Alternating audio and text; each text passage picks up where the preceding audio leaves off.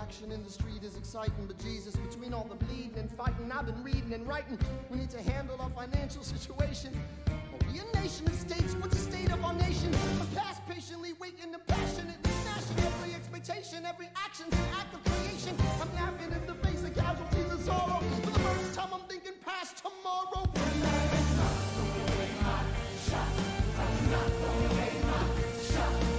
Just like my country, I'm young, stocky, and hungry, and I'm not throwing away my shot. We gon' rise up, time to take a shot. We gon' rise up, time to take a shot. We gon' rise up, it's time to take a shot. Rise up, it's time to take a shot. Rise up, it's time to take a shot. Rise up, take a shot. I'm not throwing away my shot.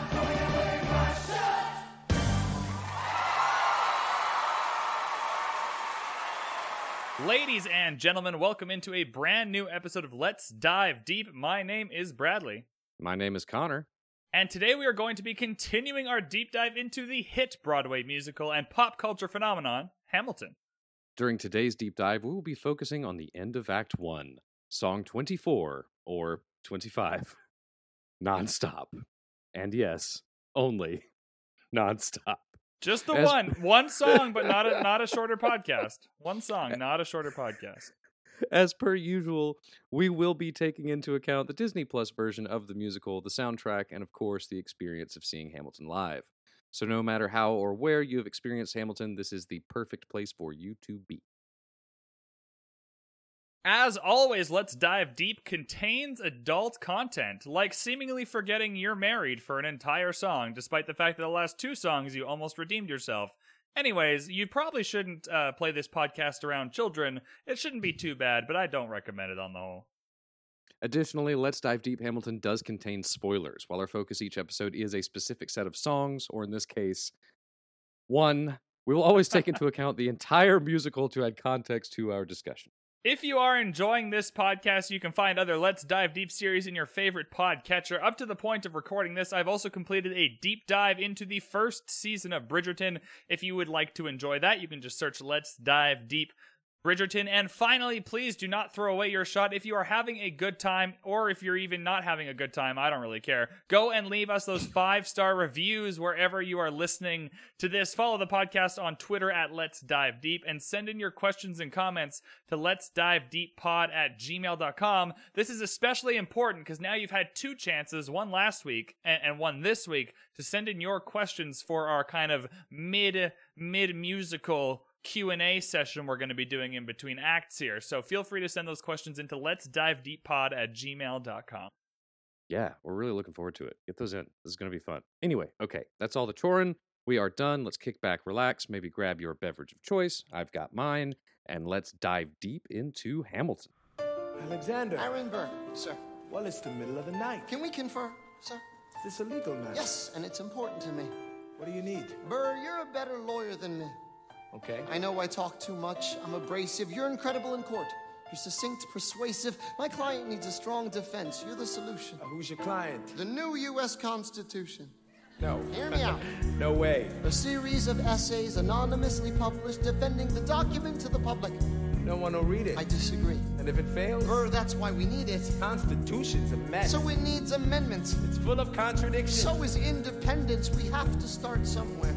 No. No way. You're making a mistake. Good night. Hey, what are you waiting for? What do you stall for? What? We won the war. What was it all for? Do you support this Constitution? Of course. Then defend it. And what if you're backing the wrong horse? Burr, we studied and we fought and we killed for the notion of a nation we now get to build. For once in your life, take a stand with pride. I don't understand how you stand to the side. I'll keep all my plans close to my chest. Wait for it. I'll wait here and see which way the wind will blow. I'm taking my time, watching the afterbirth of a nation, watching the tension grow. I am sailing off to London. I am accompanied by someone who always pays. I have found a wealthy husband who will keep me in comfort for all my days. He is not a lot of fun, but there's no one who can match you for turn of phrase. My Alexander. Angelica. Don't forget to ride. Okay, so this podcast, for the first time in Let's Dive Deep Hamilton history, and maybe this is impromptu, so who knows, maybe the final time in Let's Dive Deep Hamilton history, we are covering just one song, and boy, is it a doozy. Nonstop is an absolutely exquisite and just incredible end to Act 1 here. We talked a little bit last week about some of the homework you had given me, about how Latin it feels, about how there are some similarities between this and In the Heights, and I'm sure we'll talk about all of those, but this is going to be a 2+ hour conversation about one song that could honestly be 4 or 5 songs. So what are your general impressions of Nonstop, just right off the top? Right out of the gate, it's staggering just how much they cram into 6 minutes of performance.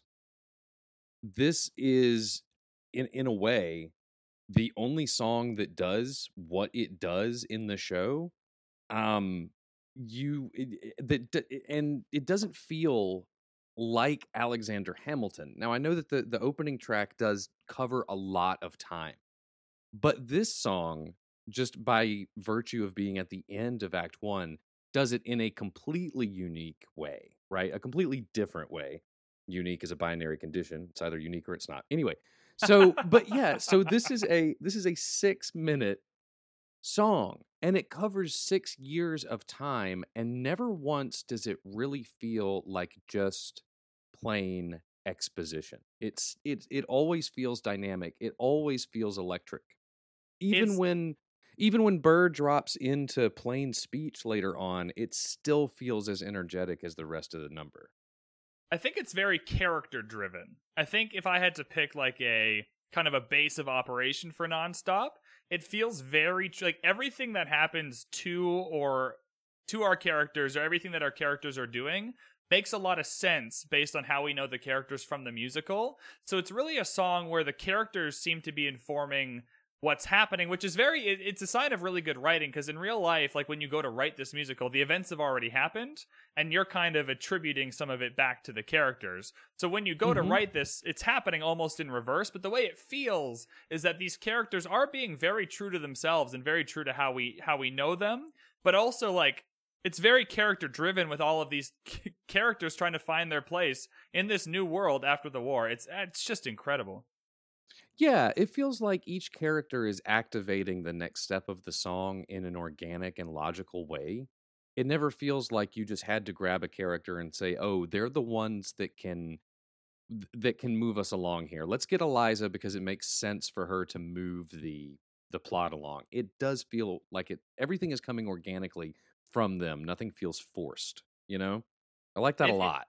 It's hard to do though. It's really hard to do because within the song you still have all of the things this song still serves a function on the stage of wrapping up an act. So you still have to have all these things that are there because we need them to be there. And the fact that it doesn't at all feel like that is just and the amount, I know this is true for all the songs, but it's one of these numbers where you really notice it. Just the amount of synergy between the cast and the lighting people and the costume people and the choreo people and the live musicians that are there. This song just, it's really good on the soundtrack. It's very, very good. It pops off when you watch the Disney Plus version or see it live. It hits, like, especially with this cast, it just hits another level that I think it's like a state, like you only can capture it with this crew of people in this way. And I think because I'm talking mostly from the Disney Plus version, it's at like a super heightened experience than if you just listen to it on the soundtrack, where it's still really good, but the Disney Plus version of this just pops right off the screen. It does. It's really energetic. It's really emotional. There's a certain sense of aspiration to the entire number, a sense of ascendancy throughout, and we really get that at the end of the number, right? But the whole number does have this, pardon me, non-stop upward momentum to it. And the fact that is constant within 12 different scenes in this song. And I don't know how many different musical variations, but none of them, even when they drop in volume or they change orchestrations, they don't drop their energy, is is an astounding thing to do, especially when we circle back to what you were saying about how the number does very effectively wrap up all of these storylines that we've been introduced to in Act 1. Because it does an efficient and deft job at not only dealing with Hamilton, we deal with almost everybody. And it's done in a way where we don't pay attention to the fact that it is housekeeping, you know? Like that's one example of why this song is such good writing to me, is because it feels so evocative instead of explanatory. Yeah, and one of the things I messaged you when we were, again, we each episode is like a whole conversation off the podcast before we even get to the podcast. One of the things I messaged you is like, it's incredible how this feels like one song, and then you pointed out like the underlying beat to it. So I encourage everyone, especially if you listen to In the Heights, like we told you to do last episode, go and just really listen for the beat that flows through nonstop. It's the same general beat. It flows pretty much the whole time. One of the things Connor said, like in a very cheeky, punny way, was like, hey, it's like actually nonstop, which is awesome. And it changes orchestration, it changes instruments, it changes speed a little bit sometimes, but this song keeps the same beat throughout, and I didn't notice it consciously until you pointed it out, but subconsciously it just really keeps that energetic vibe going. And it's a very, very smart choice to just have one kind of subtle underlying thing that stitches everything together, because this song, like you mentioned, has like 5, 6, 7 different scenes, or even more different musical, I don't know anything about music, but like orchestrations maybe, like, I don't know what the word is, right? But the underlying beat kind of stitches it all together, and then everything on top of that, it can go wherever it wants because that beat is there to make it feel familiar. Yeah, even when that underlying rhythm falls out, you could tap it on your leg and it would still fit under whatever else is going on. You know, when it's Angelica and Eliza, if you wanted to, you could still tap that under that arpeggio that's going, and it would still feel appropriate. You know, it's that first thing you hear in the song, that syncopated "after the war I went back to," you know, it's that beat, and it really does almost go through the whole track. It'll mess with your head, I think, the first time you realize it. It feels like a magic trick. Yeah, you know, you have to. It's why I call it the magic bass line. Like, I really do think there's something about it that, one, just it is a cheat code for emotional response. There's something about that driving energy that just works, but also it's a magic trick how they fit it in underneath everything. It's wild. It's absolutely wild until you point it, but you hear it subconsciously. It's always there. And nonstop always feels like you don't need to be analyzing it on a podcast like this to feel it. But once you notice it, it's very, like, it's hard not to notice it again. It's one of those. Once you hear it the first time, when you listen to nonstop again, it's really, really hard not to just hear it. It almost rises to the top of the orchestration when you listen to it. Like, when I listen to it now, it's so noticeable to me that I hear it kind of almost at the top, right? Whereas before, I wouldn't have even been able to tell you it existed. Right. And I wonder if I've actually done you a disservice pointing it out, you know, because now. Oh, I don't think so. I don't think so, because I haven't been, like, I listened to it 3 or 4 times just before we started this, just to refresh, because it's been, in real life time, it's been about 2 weeks since we recorded. So I did our notes, so I just wanted to kind of refresh, and every time, like, that's fucking awesome. Like, I've never really once is. been like, oh man, I wish you hadn't pointed that out. It's kind of ruining it for me. I think if anything, you've enhanced the experience by pointing it out. I hope I haven't ruined it, though. Maybe I've just ruined it for people. Whoops. If I've ruined nonstop for you, I'm sorry. Write us and tell us about it. We'll address it on a Q&A episode. Yeah.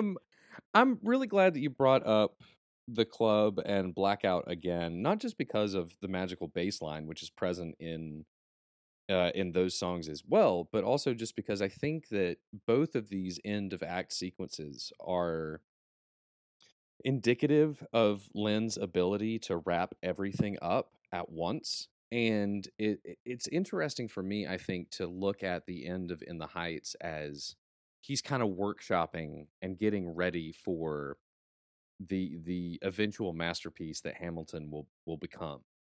Because at the end of In the Heights, you know, we have our protagonist Usnavi, and this is not going to be major, huge spoilers, I don't think, but we go ahead and tell you that There are spoilers, everybody.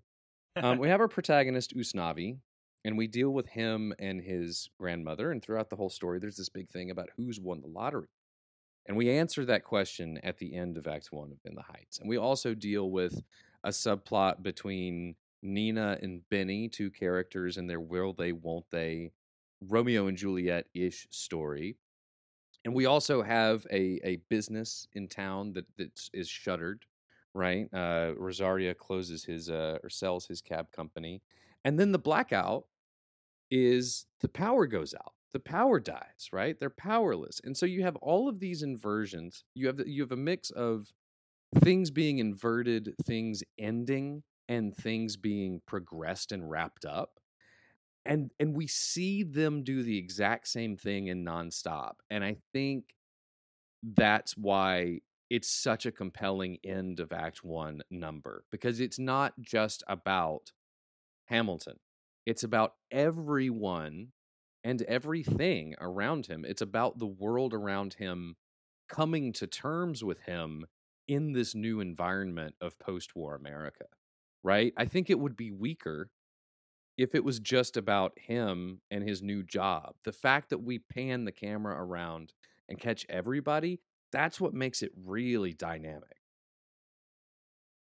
And it's so efficient, right? George Washington, you wrap up his story, he has like, what, 2 lines? And then he joins the ensemble for parts of the song. Like, he pretty much just shows up and like, they're asking me to lead, I'm doing the best I can. Like, that's pretty much how he, right? But that's enough for Lin-Manuel. Like, he's incredibly efficient because the song does center mostly around Hamilton, and then like in lots of parts around Hamilton and Burr as a character and Burr as the narrator, right? But all of our other characters, like Angelica comes up to say that she's found a husband. Washington comes up to say that they're asking him to lead, and they don't have a lot of lines, but yet it feels like they've just told a whole story.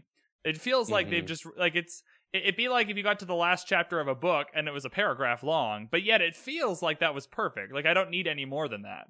Like, that is enough to end this part of the musical. It's enough to get me to the next part of the musical. It doesn't take away from Hamilton and Burr as kind of the main 2 figures. It's just, efficiency is something we've talked about a lot, but it is really efficient. So this song is 6 minutes. It's a packed 6 minutes, but 6 minutes is not a long time to do 6 years and like a story wrap for all of our characters. Mm-hmm. I think it's successful because of the weight of everything that everyone in the song has to say. You know, everything that they contribute is crucially important. None of it's chuff. None of it's filler. It's all crucially important, right? And I think we get some great moments from that, and we understand how this is the world is changing. It's not the world is not just turned upside down because the war is ending, but because of all of the life changes that are happening around Hamilton. It's interesting, though, that even with all of these people and sharing the stage with them and understanding what's going on in their life at this point of the plot, and like I said, I think that's important and impactful. Nonstop really does remind us, though, that Hamilton is Lin-Manuel Miranda's musical and Hamilton's musical in a way that I think is unique in the American canon. I don't know if there's a show that is as much one person's show as this one is, if that makes sense. Sure, that makes sense to me. It's dynamically curious to me that can be acknowledged, and I think it's true, right? That can be true, and yet we don't feel like any of the other characters are not being served here. Because I do think they're adequately served, very, very much. Yeah, I think part of that is expectation, right? Like we're going. If you're seeing this, doesn't matter where, if you're watching the soundtrack, or if you're listening to the soundtrack, watching Disney Plus, or going live, right? The freaking thing is called Hamilton, so you're expecting a lot of it to be about Hamilton, and so when you get to Nonstop and a lot of it's about Hamilton, that doesn't necessarily break from your expectations, because that's kind of the whole thing is called Hamilton. And the fact that it serves all the other characters well is kind of like a bonus, but also just a very good, like it's a very well constructed musical. It's a sign that the people who are making this are masters at their craft. But I think the expectation versus reality there is very important because the song is mostly about Hamilton, but the thing is called Hamilton, so I think you kind of expect that going in. Absolutely. Yeah, I don't think that you're disappointed to learn that it's not an ensemble piece. You know, that would be a bit like going and buying a ticket for Hamlet and being concerned that you're spending so much time with the Prince of Denmark, right? You Right, know? absolutely. Yeah. Right. Yeah, like Friends isn't called Rachel. Right? Like it's about all 6 of them, right? Yeah, that's an ensemble piece, right? That's an yeah. ensemble. It's not named after one of the characters, yeah. Well, and I think that's why Joey didn't do so well. I mean, I love Matt LeBlanc, but you know, Oh, Joey was that's a separate rant I can go on, but yeah, I get you. But that's the thing, right? This is, you know, when you buy the premise, you buy the show. That's my opinion. Like, I think that if you sit down and you buy the concept of a show, then you have a really good chance of buying the entire show, whatever it is. And you've already agreed to watch this show called Hamilton about Hamilton. So, like you're saying, yeah, there's a certain level of expectation there.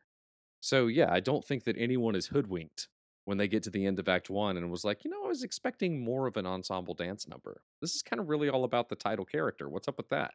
Yeah, it also gives you a lot, if you play it right, it gives you a lot of creative liberty, because I've taken the time throughout this podcast to like point out some of Hamilton's like very bad plans, right? He's got like 3 friends, we got 1 spy, and it's like, it's easy to just kind of write that off because it's called Hamilton. Like, we're not meant to meet all those other people. Like, obviously the war effort is more than these 4 friends, Burr and Washington, right? But because the play is called Hamilton, I don't expect to meet all those other people. I expect it to center around Hamilton's involvement and only his involvement and kind of who he's around. I don't expect to meet all of the other people that were important to making this work. And so it gives you a little bit of creative freedom because it kind of stops me from being too critical about a lot of it, because I know that a lot of the story is just missing because we're not focusing on those characters. We're focusing on Hamilton. For sure. Similarly, in this song, when Washington approaches Hamilton, Hamilton asks him treasury or state, right? It's not mentioned that Henry Knox goes on to be Secretary of War. That doesn't matter because it's not about Hamilton. But we don't think about it because we're in the context of this number, right?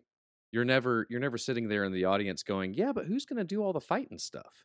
You know, just because of how our attention is adequately centered. Right. So I think it's probably, while we're talking about Hamilton here, there's a lot to talk about overall with this song, but I think we can just start from the beginning. At the beginning of Nonstop, there's a lot of parallels here. You know, we just kind of shared some moments with Burr and Hamilton. They became fathers around the same time, at least in the musical world. They're becoming fathers at around the same time, and they shared that moment on stage. And now they're both lawyers. How cool is that? So we kind of start Hamilton, Burr, they're both lawyers.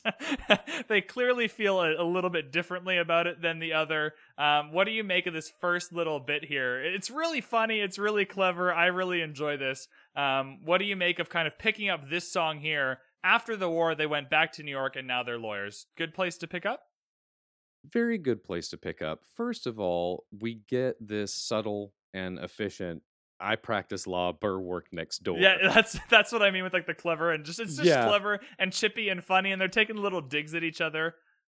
Yeah, it's really great. I like the representation here of an interesting and true thing that happened. They worked this trial together. They were colleagues. And they didn't always practice law together, but they were practicing law around the same time. And I think that this is particularly a very effective adaptive choice, because this trial, Stats Are for Nerds, came several years later. Right. But if we start the song with this, first of all, any chance we have to put Burr and Hamilton next to each other, I'm for it. Let's go. Because that duality is crucial to the finale. But by starting here in the courtroom, we get to start with Hamilton practicing law, which then leads to him thinking about the law that he is practicing, which then progresses to new laws that he helps write. And so bringing this to the beginning of the number, is a very good place to start because number one, it just wouldn't have the emotional weight later on in the song. It would feel out of place. But if we start the number with it, it feels jolly. It feels like there's momentum. We understand that there's things different here after the war. This is cool. We're doing things different, right? But also it gives us a structure for the song. It gives us a trajectory that I am a big fan of. I think it's a very good choice. This is a really good starting point.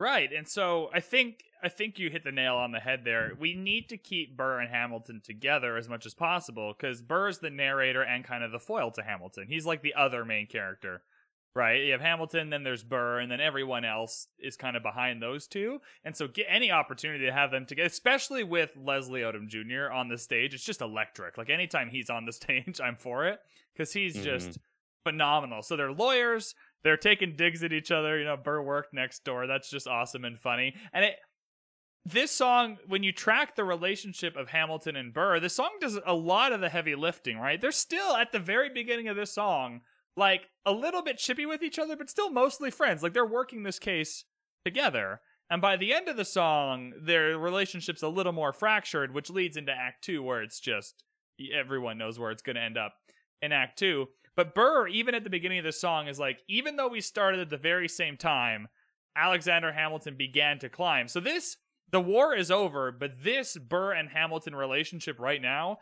is just as powerful as it's ever been. Now that the war is over, and they're both equals, they're starting at the same time, they're both lawyers, Burr still feels that he's being left behind and that Hamilton is rising to the top.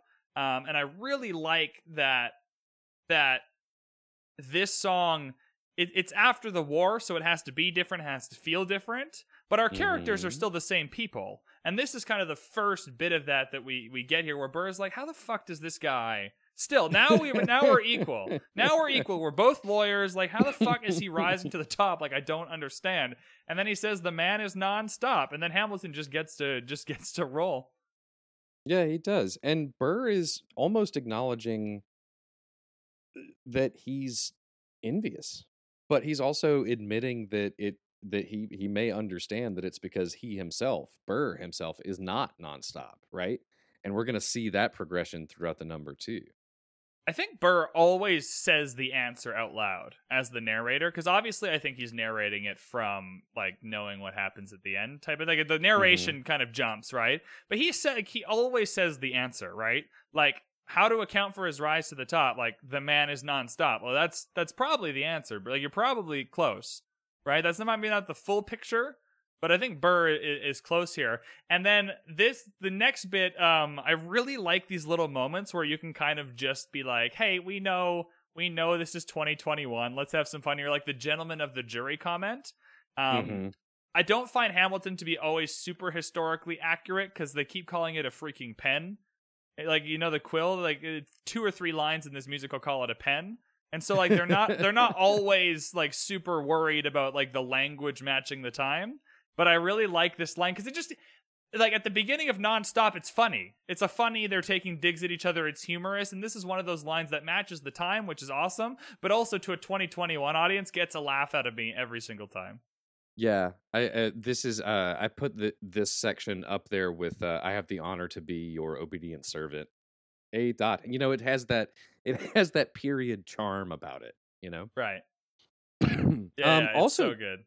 Yeah, also here at the top we have we start with that rhythm that we were talking about earlier that is in that, you know, we're starting with Burr. And we're starting in that island dance hall type of feel that we do get a little bit of in Wait For It.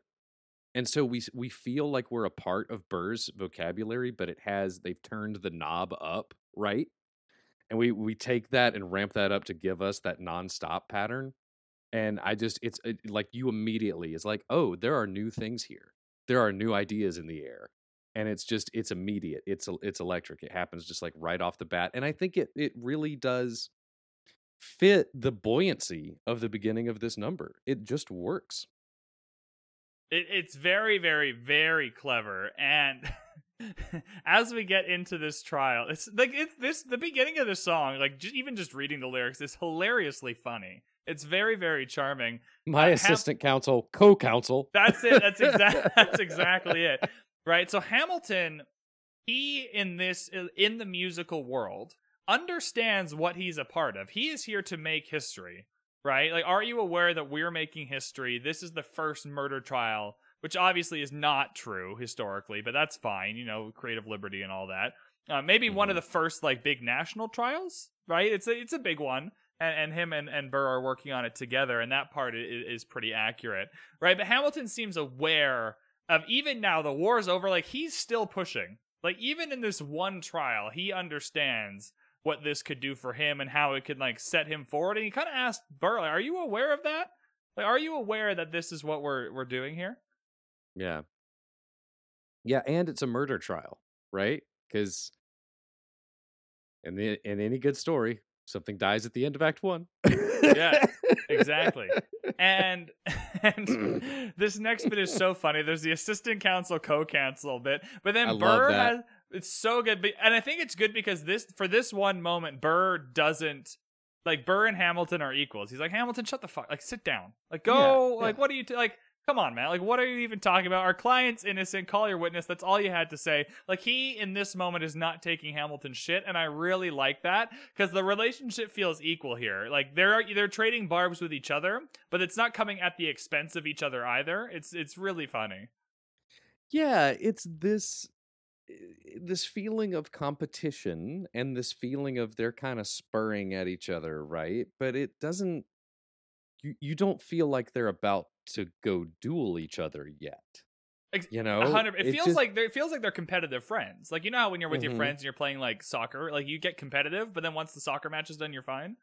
That's exactly how it feels to me here.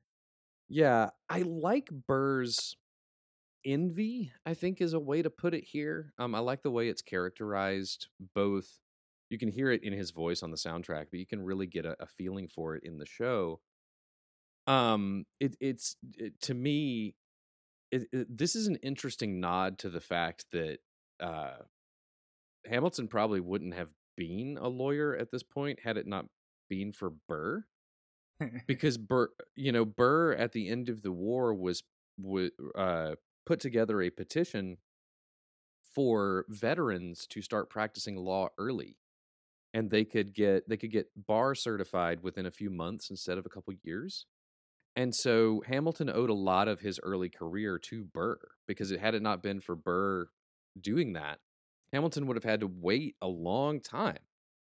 And so it's interesting, after the war, Burr eventually does end up helping Hamilton find what he was looking for at the beginning of the play. He helps him find a shortcut. But even though Burr did all that, Hamilton is the one that keeps rising up. And that... You get this feeling of jealousy almost, but it's tempered with either Burr or Leslie Odom Jr. or both are just so amused by everything that it doesn't feel like there's animosity. It just, like, Leslie Odom Jr. does this one thing where he's sitting in the chair, and it's on one of the This Man Is Nonstop. Exactly what you're saying.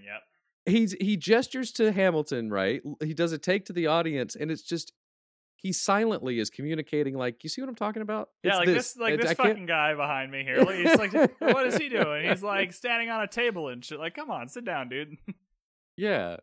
So that would take us into this kind of lecture that Hamilton is giving after the trial, this deliverance on corruption in Albany, and starting to get into eventually his thoughts on law and then the Constitutional Convention, which you have a lot of interesting thoughts on. Do you want to hit those next? I love this piece of history so much. We also have, before we get to this bit of it, we also have Burr and the ensemble starting with their kind of almost internal monologues about Hamilton. Like, why do you assume you're the smartest in the room? Why do you write like you're running out of time? These themes will just play throughout the entire number over and over and over again. And I just want to point them out because I think here, like, Burr knows why Hamilton is successful. And he keeps saying, like, why do you write like you're running out of time? Every day you fight like you're running out of time. That's what's making him successful, mate. because he knows that he's not going to be around forever, and he needs to get to the top so he can enjoy it before he's gone, type of thing. Like, Burr has these answers, and he's saying them out loud, like, right day and night, like you're running out of time. Like, it's probably working for him, and that's probably why he's doing it. I get the idea that this envy is almost like it's envy of Hamilton, but also envy that Burr knows that he can't do what Hamilton's doing. Mm-hmm. Right? Like it's a hard pill for him to swallow, to have to admit that he understands the difference. Yeah, it's like if me and my best mate were hockey players, and up to a point we were both equally skilled, but there's just something in the way that person skates or the way they shoot the puck or whatever it is that I just can't do. Right? So no matter how hard I try, no matter how, right, like we're fairly equally skilled, but they've just got this thing and they practice it over and over and over again. And no matter how much I practice it, I can never do that. I'm just not that person. And so I think Burr here almost has like, he knows what's making Hamilton successful, but wants to pretend that those aren't the answers. Because I don't think, we don't actually learn this about Burr, but I've always interpreted it thusly, is that he can't write day and night like he's running out of time. He's not like, Hamilton's skill with a quill is undeniable. Like, he doesn't have that same, like, even if he wanted to write as much as Hamilton, he's not as skilled at that. And so he's almost like in denial that that's what's making Hamilton successful. And maybe I'm interpreting it completely wrong, but that's why I've always felt, just because all of these lines are coming in almost like an internal consciousness, right? Almost like the ensemble is like inside the character's brain, just repeating these over and over and over again. I think that that's a really good interpretation of this text where Burr is concerned, because earlier in the play, we get him acknowledging that about Hamilton. We get Hamilton's skill with the quill is undeniable. And then right after that, he says, but what do we have in common? We're reliable with the ladies. He doesn't say that we have the writing skill in common, right? Yes, that's and it later to me, on, yeah. Later on, when Hamilton is extolling Burr's virtues outside of his door late at night, Hamilton never says, you're a very talented writer. Says you're a good lawyer. Right? Yeah. And so I think it's implied that Burr could translate that into some oratory or literary skill, but that's not specifically why Hamilton approaches him. It's because he's succinct and persuasive, and you're a better lawyer than me. But I think, yeah, they can both understand. They both understand that Hamilton is the one that is capable of generating all of this content as quickly as he does. He would be a really good content creator, Hamilton. In 2021, like if he had a Twitch stream, I think he'd be pretty good at it. Yeah, he'd be doing 10-hour streams every day. 10-hour streams with a podcast, a blog, a fully functional YouTube channel for sure. Absolutely, yeah, and he would do all his own editing. Yes. Yeah, for sure. He wouldn't hire a single person because he didn't trust those people. He would do all his own editing. Absolutely. That's a take. Wow. I didn't know Hamilton as a content creator was going to be a take. But yeah, okay, let's swing back to Corruption, such an old song that we can sing along in harmony. I don't know anything about Albany and Corruption. I just this is the fun part of the song to sing when you're doing the karaoke. I've always interpreted it as this is important to know because it kind of keeps us moving forward.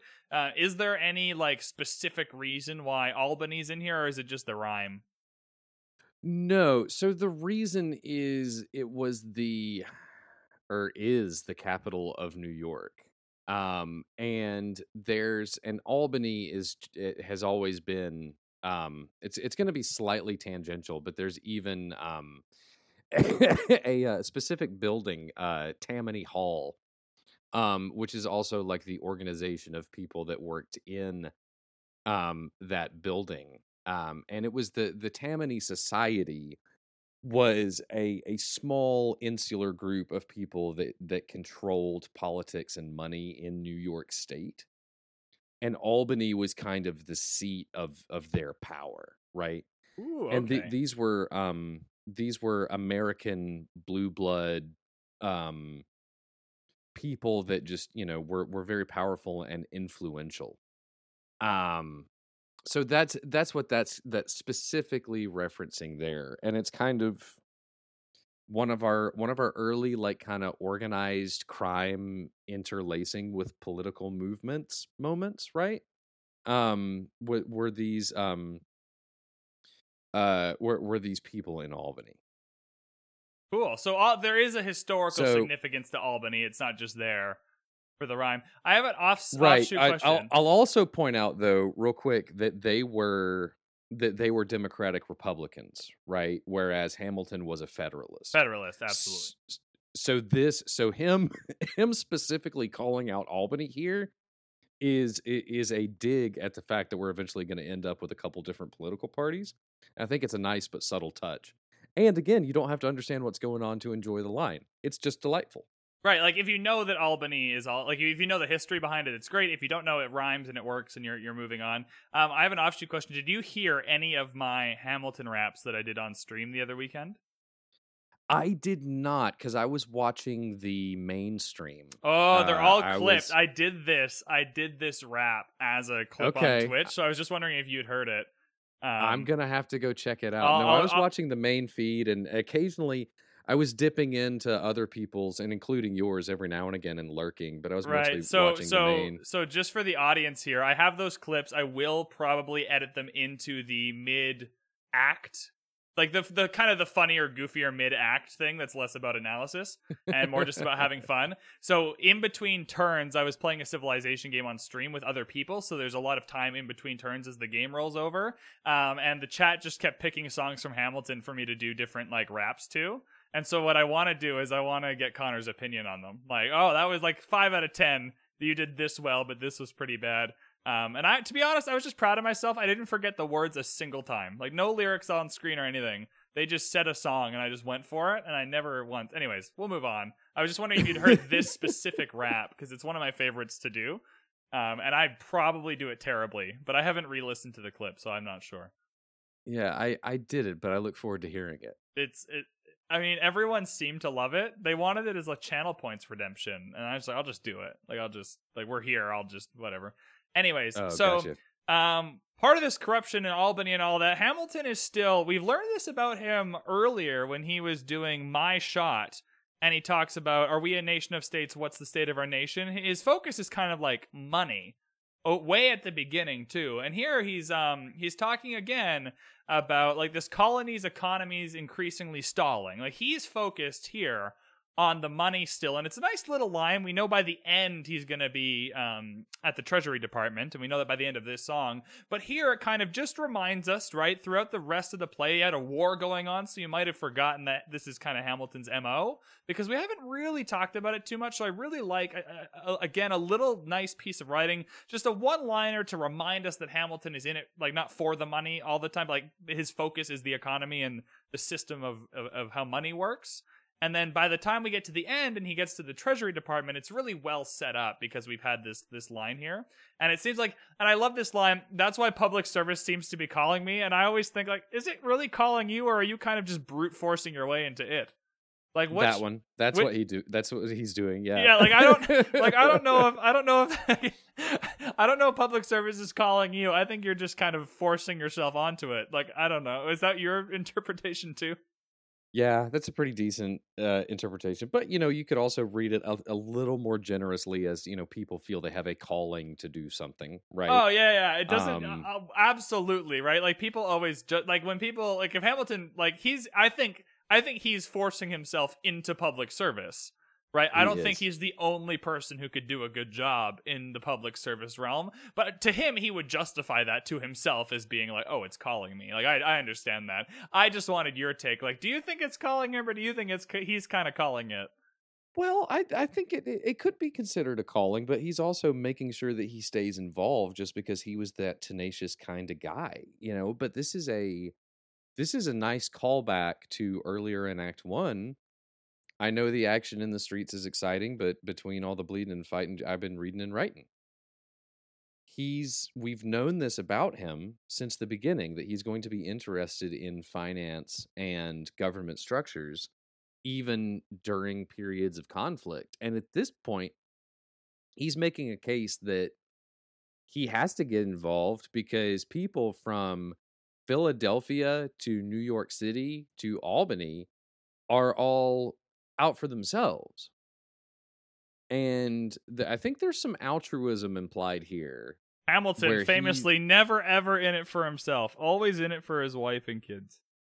Well, yeah, but we're getting a glimpse into what he thinks, right? Yeah. I just like to be funny. I understand how he sees it this way, but I don't have to see it the way he sees it.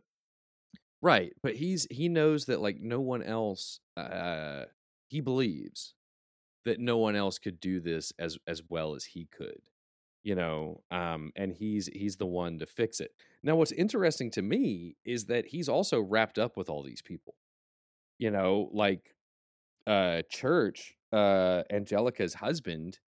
He was a speculator and a banker, I believe in Philly and New York City. And like when Hamilton starts getting into banking, it's because he's running stuff for Angelica's husband. Right? So it's like all of these big wig movers and shakers that he's believed to have been speaking out against because he thought that there was corruption involved. He's also dealing with them. It's an interesting point in his life. Would you say in a Hamilton, to use a Hamilton phrase, would you say he's kind of trying to put the fire out from inside the house? Like, is that the same? It could be, but he actually tries to do it, Yeah, sure, absolutely. He the way that and it's the musical is about him, so I think he's portrayed rather well in a lot of situations. He does genuinely seem throughout the whole musical is like in the full realm of possible like corrupt politicians in terms of setting up a country. He seems really on the good end of it. Mm-hmm. And one of his, these moments where we see what he's trying to do, when he's excited to be at the convention. But you do get a sense of like he understands that it's important.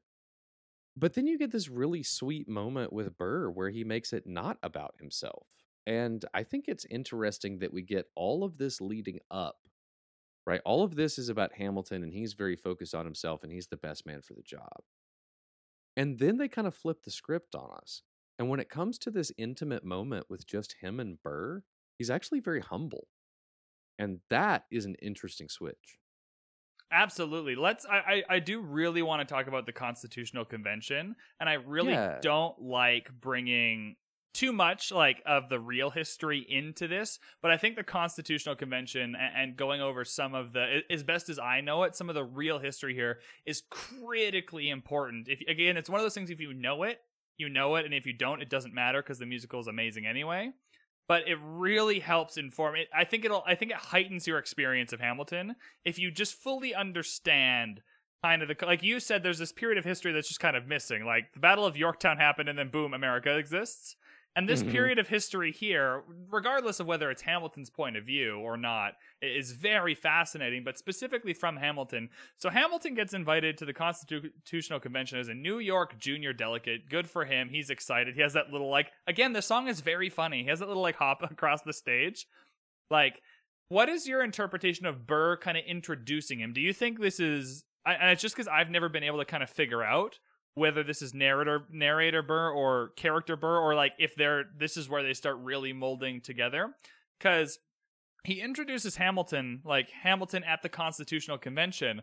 I can't tell if this is just narrator Burr letting us know that, or if I kind of get this sense of but I'm not at the Constitutional Convention. Hamilton is, but I'm not. Almost like that same envy and jealousy peeking through. I think that it's understandable you see both at once here. And there's a lot going on in a few amount of words. Once again, the show does this so well. There's almost a sneer in Burr's voice. There's almost first of all, he's there and I'm not. But second of all, audience, look at what I'm talking about. Because here he goes again. He is once again being nonstop. So it's as if this is lawyer character Burr presenting evidence to the audience that he's right about Hamilton never shutting up. Absolutely. So I have two takes about the Constitutional Convention. One of them I think is important to talk about in terms of history, and one of them is just a fun little bit about the Constitutional Convention. So Hamilton at the Constitutional Convention, and I think this really informs later his literally nonstop, for lack of a better term, his nonstop defense of the Constitution that ends up coming from this convention, because it is so different than the one that Hamilton himself personally advocated for. Hamilton shows up at the Constitutional Convention, and like, forgive me if these details aren't exactly right, but they're somewhere in this realm. Hamilton originally advocated for a system that wasn't all that different from the British system. Obviously, no king involved. That was kind of the point. But the president was gonna be president for life before there were more elections, and like, that's the big one. But there are a lot of similarities from the British system that they just kind of overthrew to Hamilton's proposal. And I think that really says a lot about his character later when he's defending the Constitution anyway, just because if you kind of know that about Hamilton, you'll know that the Constitution that ended up coming out of the convention, the one he's trying to convince Burr to get on board with, is very different than the one Hamilton advocated for. And that's probably what he's going to say may sound indelicate in the fact that he's probably one of the only people there who's advocating for a very similar system to the British monarchy. But I think it's an important character bit for Hamilton because he defends the Constitution anyway, even if it's not anywhere near what the one that he would have wanted if he could just make it up himself. Honestly, we're lucky that he didn't get his way. For sure. His way is, I can't remember how similar. I want to say it's like 80% similar to the British monarchy system, if I had to take a guess. And his banking systems were very English as well. He was very fond of the English financial systems. He was impressed by them. It's very, very odd. But yeah, there's a humility in him defending the final Constitution. And I think that that's reflected in his conversation with Burr. So it needs amendments. You know, we can. It's a work in progress, but we do need to stick together. And I think that there's a current that runs through the character of Hamilton that he would, yes, he admits he would rather be divisive than indecisive, but at the same time, he understands the crucial importance of national unity. And I think the show reflects that very, very well. Yeah. The next thing I want to point out, I think, is just a lesson for this specific time in 2021. Burr says that Hamilton talks for 6 hours, the convention is listless. Right? Almost the way narrator Burr says it is if like, and the guy on the stage, one of the guys from that ensemble goes like, who the F is this? Right? I'm going to argue here that maybe at this point in time, I don't really know anything about, but in 2021, like, we are all aware from the point that this happens to right now, you can see countless examples time and time again in a variety of different countries, just how fragile democracy is, how fragile our current system of government is, and that for democracy to work, for it to flourish, for it to last however many hundreds of years, 200 plus years that America's democracy has lasted since this war, for it to last that long, it requires people. It requires people every day to defend it, to get out there, to talk for 6 hours, to like not shut up about it until it remains the same. Because if you just let it's like a plant you need to keep watering, right? If you just let it wither and die, someone will take over your democracy. Like, it will wither and die. You need people like Hamilton, all the people, to go out every single time and defend your system of democracy. And that's what's very frustrating when elections happen and people lose and they get all upset and like sore loser about it, because it's not about that, right? Like, you need to defend the system whether or not you came out on top, because if you stop defending the system just won't exist. Democracies are very fragile. They're like a plant that needs to be watered. And Hamilton is, at least in this moment, doing the watering, and it's portrayed in the musical like it's a bad thing. I'd rather this in real life now than a lot of what people are doing in IRL, if that's making sense. Makes sense to me, and I like it a lot. I like that it's like a plant that you need to water simile. I also appreciate the implication here that supports your point. Talks for 6 hours, the convention is listless. Burr doesn't say that anybody left, that anybody told Hamilton to sit down and shut up. They listened for 6 hours to someone with whom they disagreed, but they were still willing to hear him out. Yeah, and Hamilton repaid the favor by defending the Constitution. Like, to me, this is how the system is meant to work. This is perfect. The way the musical portrays it, right? Like, Hamilton is going to go, he's going to talk for 6 hours, he's not going to get his way for most of the stuff, but that exchange happened. They all exchanged their views. Hamilton didn't get his way for a lot of the stuff in the Constitution, but he defended it regardless, because you defend the system over your specific place in it. And that, to me, is how it's meant to function in real life. Mm-hmm. Well, and he, in a way, gets kind of the last laugh, because while the construction of the government wasn't ideally what he wanted, the Federalist Papers are often, and I think most often, what we use to interpret our own Constitution. And it's kind of like he gave us the instruction manual of how we're supposed to use this interpretive document. And so he controlled the critique, or he controlled the thought of that document, whether he, had as significant a hand in making it as he wanted. He got to write the owner's manual. And you can argue that that's equally important. Oh, definitely. Absolutely. We also get this little bit here with Burr before we get to the really, and like the intimate moment between Burr and Hamilton is maybe one of the most important moments in the whole musical. But just before that, we get Burr again. Like he seems to have all the answers, right? He gets up and he's like, why do you always say what you believe? Every proclamation guarantees free ammunition for your enemies. And it's like, Burr, like, I'm about to get real mad at Burr. We're going to save that for just a minute. But like, just give your head, like, you are trying to figure out why this guy is so successful.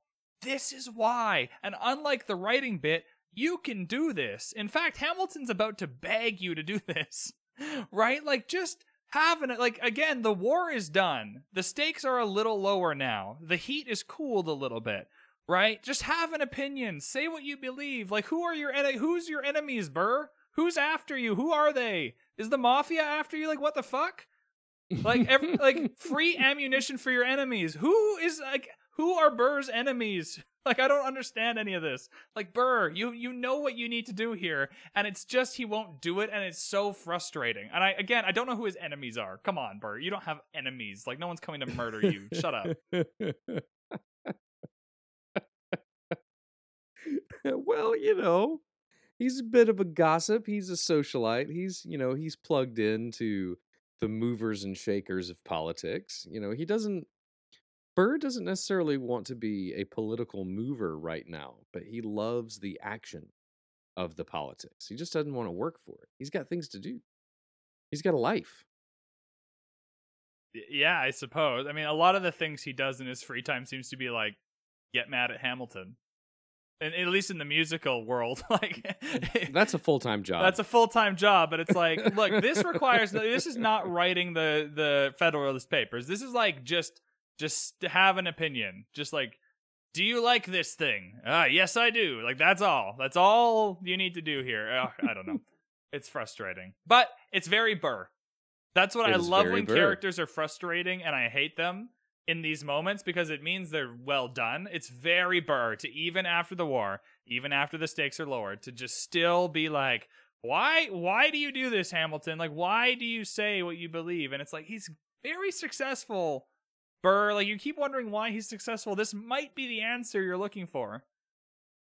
Yeah. It's also prescient, it's foretelling that Burr has this line about ammunition for Hamilton's enemies. I really, really like that line is in Burr's voice. Not just because it's Burr the narrator, but because I like specifically that line coming from Burr. The foreshadowing is delightful for someone that somehow doesn't know the story of these two men. I really enjoy the next couple lines. Like, when now we went, like, earlier it was running out of time, now it's going out of style. Like, write day and night like it's going out of style. Every day you fight like it's going out of style. I always appreciated this line just because of, like, I like imagining, like, things coming in and out of style in the late 1700s. Like, you know how we have, like, baggy jeans are in style for a bit and then skinny jeans are in style for a bit? I just like to think about things coming in and out of style in the 1700s.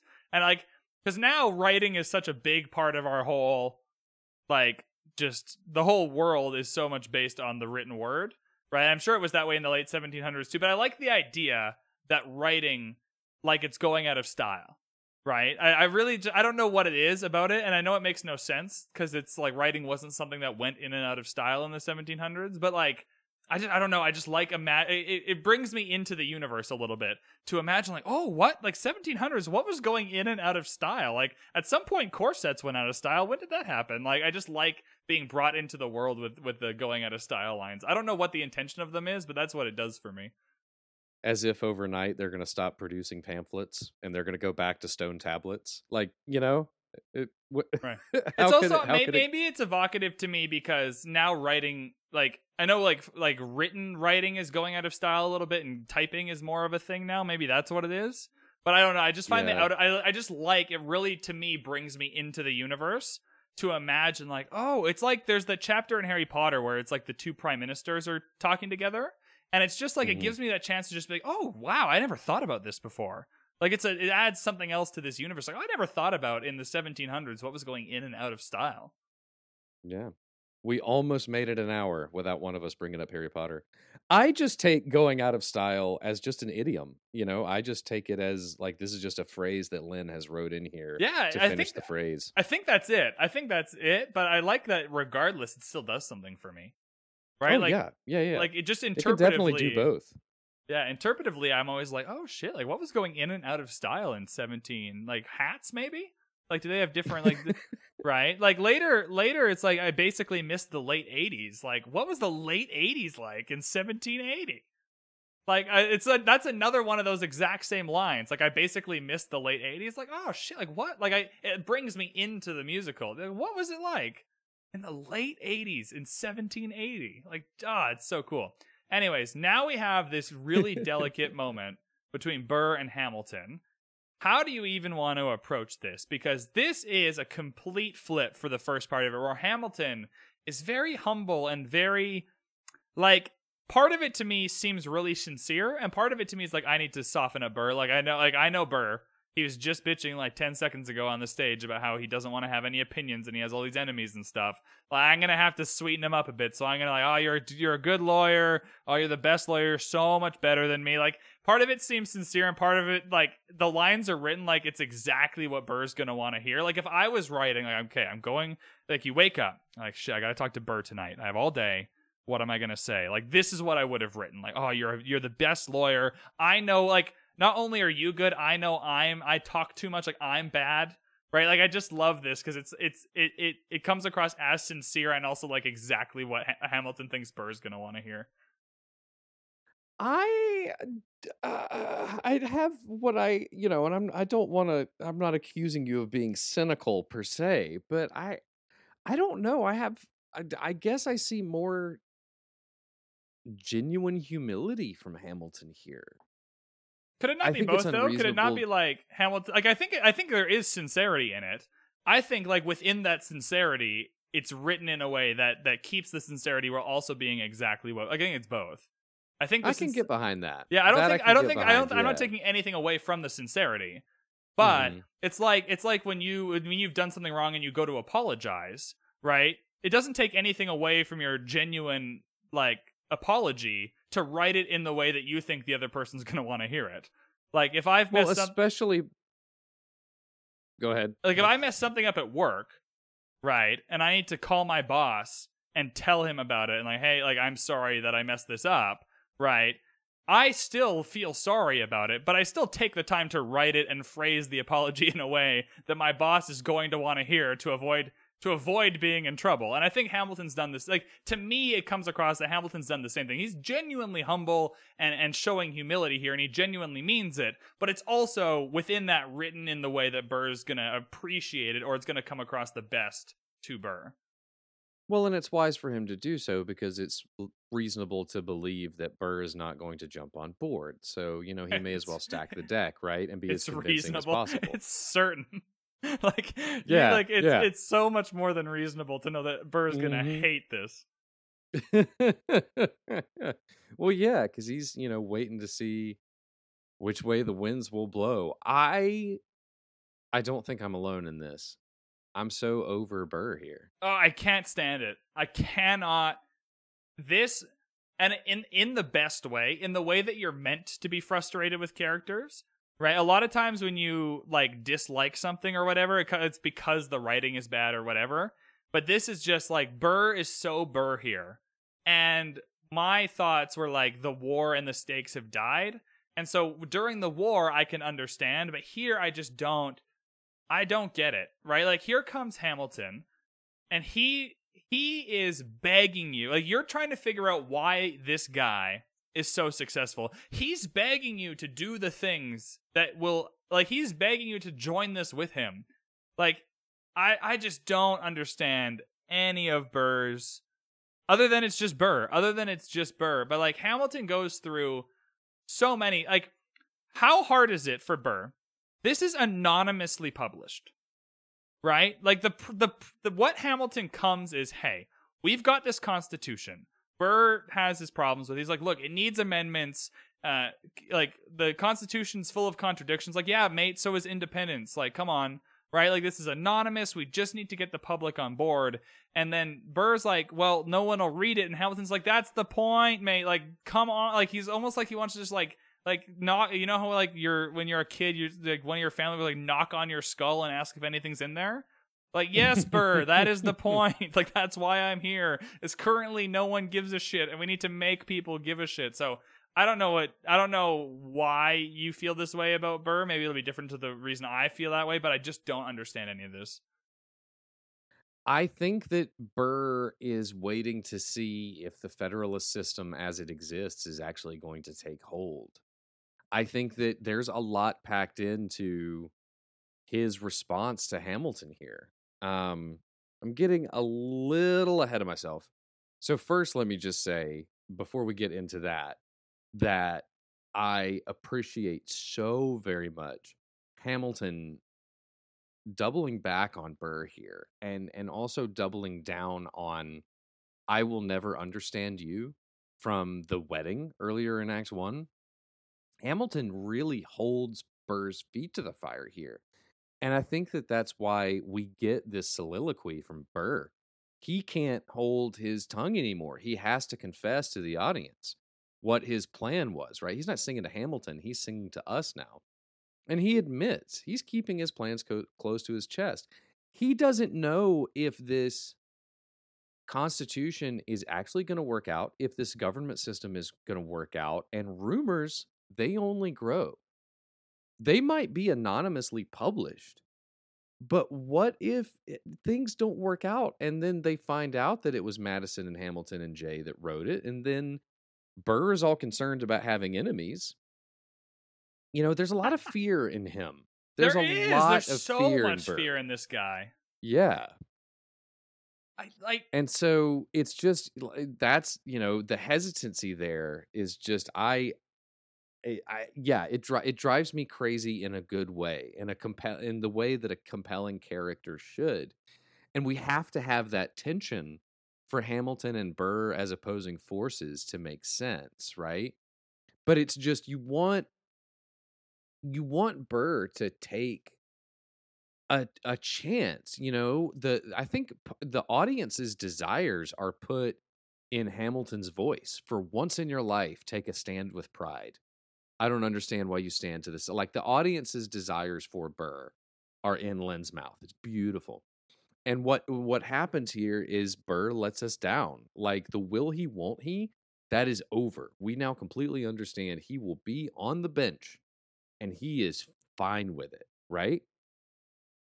Yeah, and so... But now there's another part of this. There's another part of this that is interesting to me, because we talk about Burr already knowing how the story ends, right? And I think that that's important to his duality as a narrator and a character. And part of Burr's agitation in this show, we see it in Nonstop, we see it elsewhere, but we see it a lot here, is that Burr has the foresight of someone that didn't invest in Apple in 1982. You know, like, yes. Someone came to you and was like, hey, there's this new company, you should get on board. And you pass on it. I think the difference there is, like, in that situation, Burr would have fought a war so Apple could exist, and then not bought the stocks. Like, it's not even just not buying the stocks. It's like, you literally went and murdered people for Apple to exist, and then you didn't buy the stocks. I just don't understand any of this. Like, and then Hamilton, like, this is one of the, like, we need to be, especially because Act 2 is not going to go that great for Hamilton. We need to go into Act 2 really, like, being on Hamilton's side, and this accomplishes that, absolutely.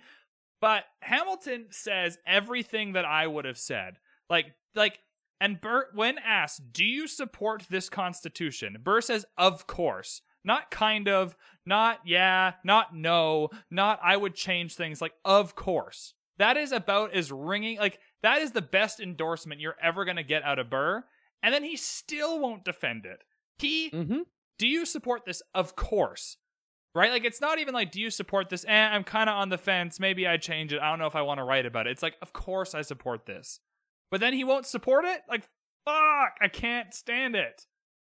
Yeah, because of his next line. And what if you're backing the wrong horse? He does not want to be associated with this as a potential entity.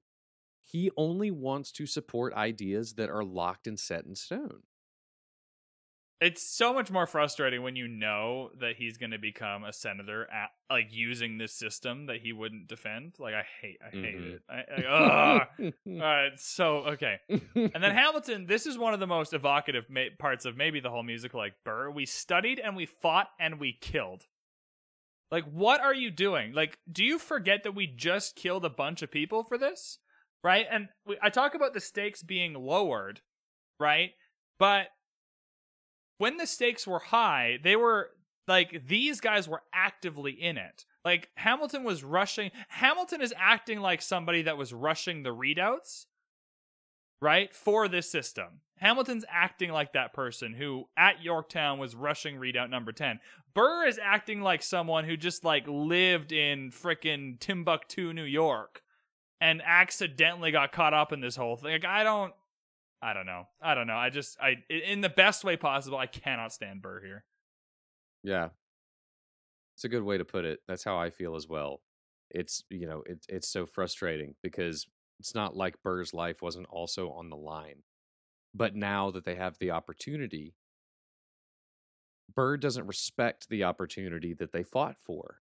And it's like watching someone, this is a stretch. But okay, stay with me. We're all for it. Let's go. I have a childhood memory of when I was living in Montgomery, Alabama. And I remember begging to go to this Mexican restaurant one night. Like, we were going to go out and we didn't know where we were going to go, but there was a Mexican restaurant in town and that's where I wanted to go. Okay. All right, I'm with you. And I remember my dad and stepmom relenting. And I ordered chicken fingers. Oh, this is the perfect analogy. This is exactly. My dad hit the ceiling.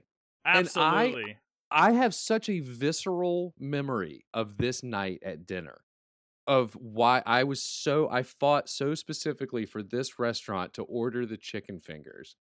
Yeah, that is the perfect analogy. Yeah, I see that in Burr here.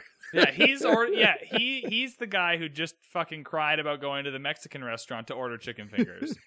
And Hamilton's purchased the sombrero and he's got, like, tacos and he's, you know what I mean? He's got the maracas and he's like, Burr, come on, man. Like, we're going. Exactly. Like, what do you mean? Yeah, that's a perfect analogy. We have to address this. This is lovely. And is one of, I think, Lin-Manuel Miranda's best just raw imaginings of things that might have happened. Like, this is one of the moments in the show that is just invented from whole cloth. It was just a what if moment for Lin. And it was this, of course, could have happened. What would have happened if it did? What would this conversation have been, right? And it's interesting that it's this moment, this fantasy, is one of the best distillations of the difference between these two men that we get in the whole show. It's not long, right? It's very, very quick, but it touches so many other parts of the show that it kind of becomes this, like, central conduit point for all of these different threads in their story. And for my money, is one of the quintessential, this is why the two of these men are different moments in the show. Yeah, I think this is the part where they kind of from this point on aren't really friends anymore. Right? Yeah. Like they had like even at the beginning of this song when they're at the trial together, they're kind of friendly. They're taking digs at each other. In fact, they might even be that comes across as almost more friendly. Like there's a certain level of friendship where what you're taking digs at each other in like a fun way. And that's like a heightened level of camaraderie. So you can even like it's a deteriorating friendship and it's happening very quickly. But speaking of kind of just how this plays, like all the choices here for a completely like this could have happened but is mostly just a made up moment, right? Having it at night, right? Because nighttime here comes across as like, and the music too, it comes across as gentle. Like this is a gentle moment. It starts out at least as a gentle moment for Hamilton and Burr. And what's more gentle than like a nice nighttime stroll to Burr's house? Like it's one of those things that I don't really think about often, but when you do think about it, like what is the better setting for this than at night? I don't know. It's again, like everything else in this musical, is incredibly well done. Every single decision makes perfect sense. I've thought about that a lot, actually. First of all, Hamilton apparently likes walking with people at night. That's one of his hobbies. Oh, But that also, would totally be my hobby. Like back in 1770, if I lived in a house with like a nice garden, I would walk around like 2 hours every night, glass of wine. Oh, it'd just be great, right? But What no, else is there there's to something do? about Hamilton. This is my imagining of why this happens in the middle of the night. Is Hamilton is in his study and he's thinking about how he can make this work, right? Or he's specifically thinking about getting Burr involved, or maybe he's trying not to. And then it's not until 1 o'clock in the morning where he's like, shit, I gotta break down and ask Burr. You right know, now, like, right it's this just- second, right not now. tomorrow, right now. Right, because there's something about his frenetic energy, right? That he has to do it right now. It cannot wait. It can't wait at all because he's impulsive and he knows that this is the right. I'm gonna walk across the street and ask him. And speaking of the street, just something that I want to point out that I think is clever and very, very cheeky. When the scene begins, Burr walks out of the set upstage right, and then there's a backlight coming from the wing. That's like this amber golden, like to suggest an interior light source coming from the door, right? Later, after Hamilton leaves, Burr crosses downstage left, and the lighting from upstage right is now replicated down left. So now that beam of amber light is coming out of the stage left wing instead of stage right. It's as if the camera has like spun around Burr. You know what I mean? Absolutely, Like yes, I understand. They yeah. didn't have to do that. That is just a simple lighting choice that I think is just brilliant, because it's like, even though we're on a different part of the stage, we're going to do what we can to keep that tonal consistency and that consistency of place. It's a nice, subtle choice there. Really good. Absolutely. I'm sure we'll get back to Hamilton and Burr as we go along here. I do want to point out actually one more thing. And this is like a genuine frustration with Burr. I think, this is like the third time in this musical where Hamilton's kind of pushed Burr to do something. But the other two times it's worked out pretty well for him. Like earlier it was like, we need to like, this rebellion's got to go. So Burr kind of reluctantly at whatever point joins the rebellion, and that goes well for him. And then Hamilton goes like, I will never understand you. Like, what? Go, if you love this woman, go get her. What are you waiting for? And like, assume like we can just assume, because the next time we talk about Theodosia, like they're having a kid, right? They're having baby Theodosia. So you can assume Burr went and did that at some point and went and got Theodosia, like Hamilton said. So this isn't even like the first time Hamilton's giving him advice. Like the last two times where he kind of reluctantly eventually gets on board with what Hamilton is saying. And this happens off screen in some period of time that doesn't happen in the musical, but you can assume that it went well for him both other times. I don't know. Yeah, I mean, Burr's doing well.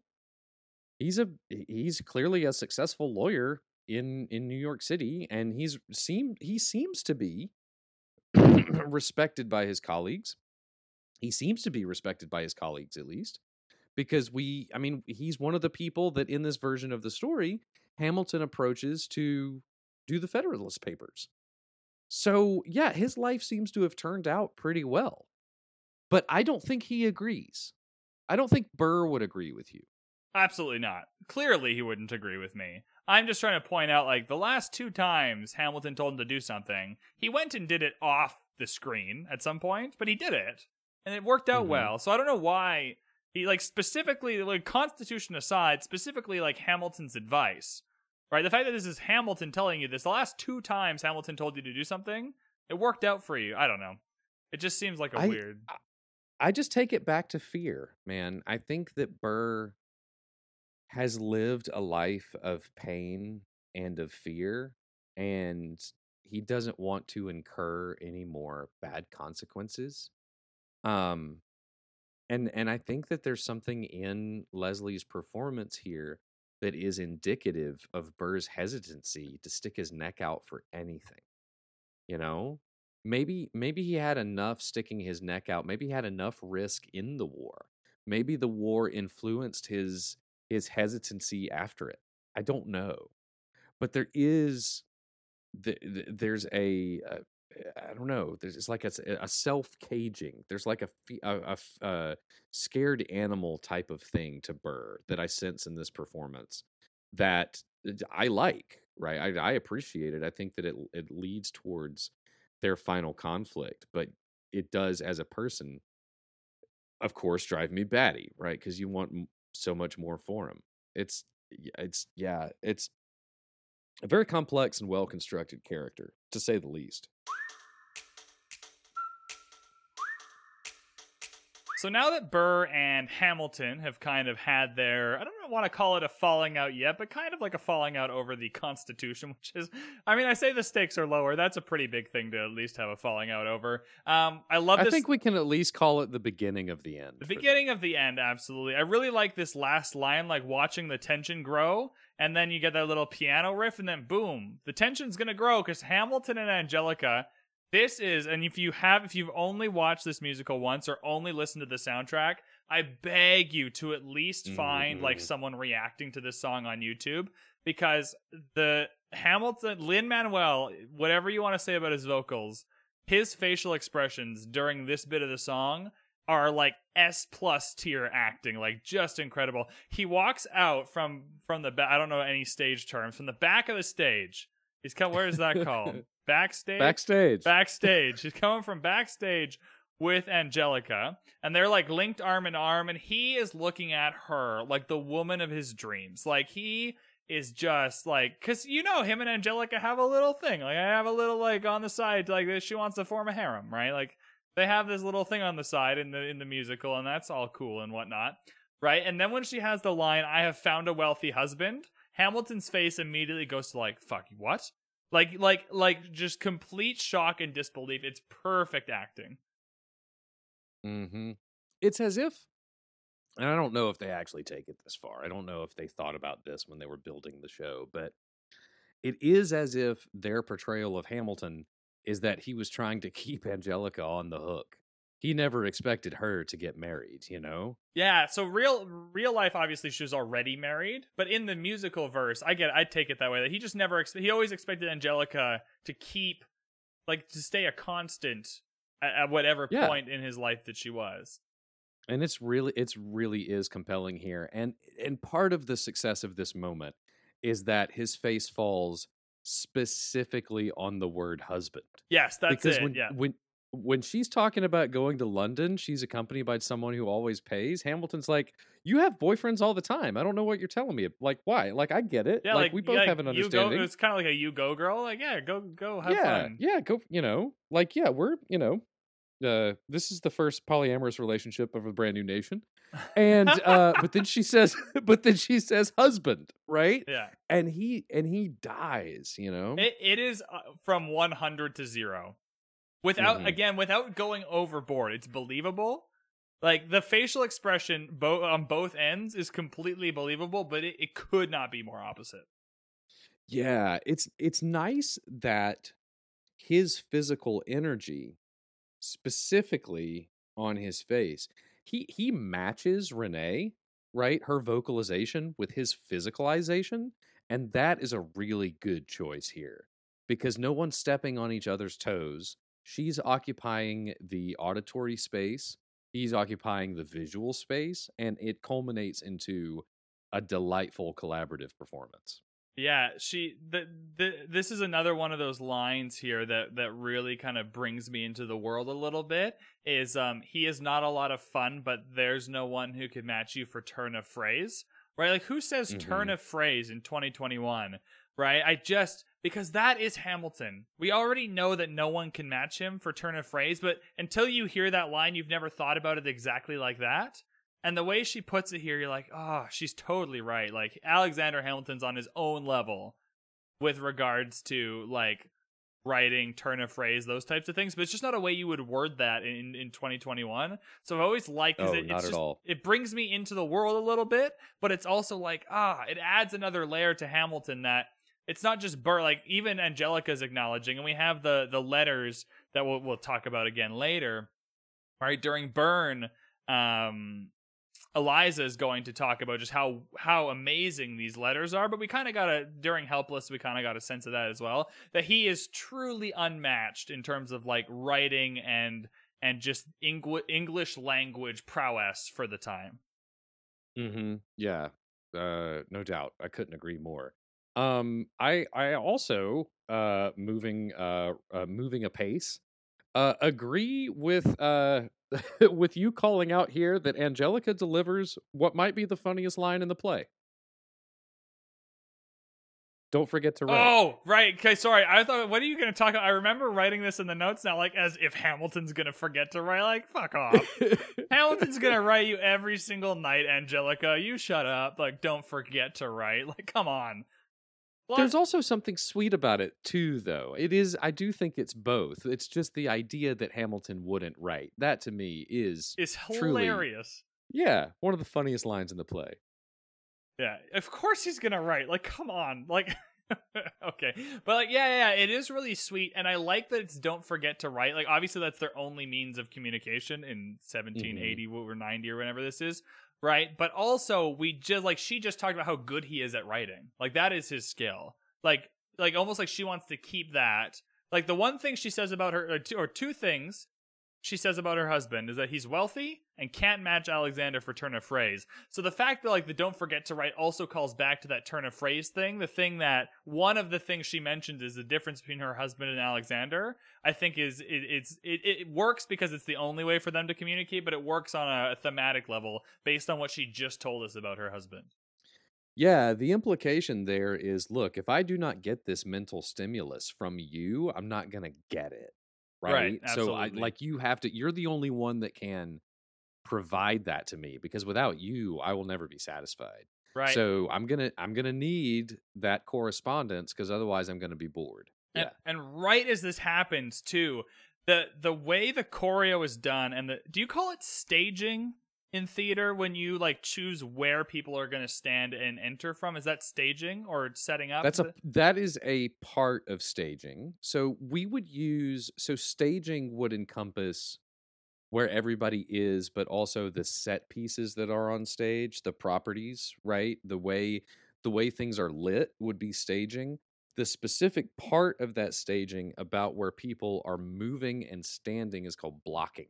Blocking, that's the word I'm looking for. The way Eliza is blocked as she enters this song, like, Hamilton is just living the life with Angelica on their little walk until he finds out she's getting married and going to London and all that, right? But just the way he looks at Angelica, has he ever looked at Eliza that way? And the fact that they have her blocked to come in, like, on kind of off to the side a little bit, right? And then she's coming in, like, look at where you are. Like, she's coming in not as someone Hamilton loves as much, if that makes sense, whether that's true or not. But just I don't know how to say what I'm trying to say here, but it's perfect the way Eliza kind of enters this to kind of remind Hamilton, like, hey, hello, hi, I exist. Like, look at where you are.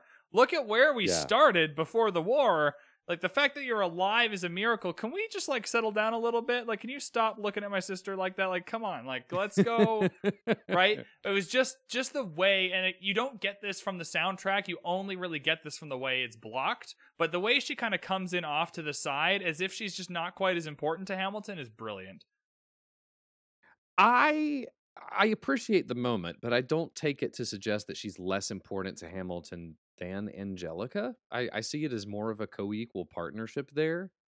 What does move me about the moment, though, is that when the revolve starts moving and Angelica is taken away stage left and Hamilton's hand is outstretched to her, right? He's looking stage left.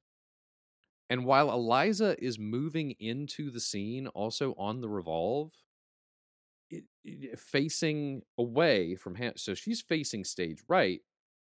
She enters the scene before Hamilton does, if that makes sense. Like, she's already singing to Hamilton, even though she can't see him yet. Her character is already in the scene with Hamilton before Hamilton enters the scene. And so when she lands in front of him, I think what that's doing is like, hey, like, focus, it's going to be okay. But at the same time, I don't think it suggests that Angelica is more important to him than her. Yeah, I agree. Maybe that was the wrong wording. I agree with exactly what you're saying is how I feel. So it's just a transition, you know? Yeah. But what strikes me about the moment, honestly, is this is another time where Eliza is the comfort to Hamilton. She's the one losing her sister.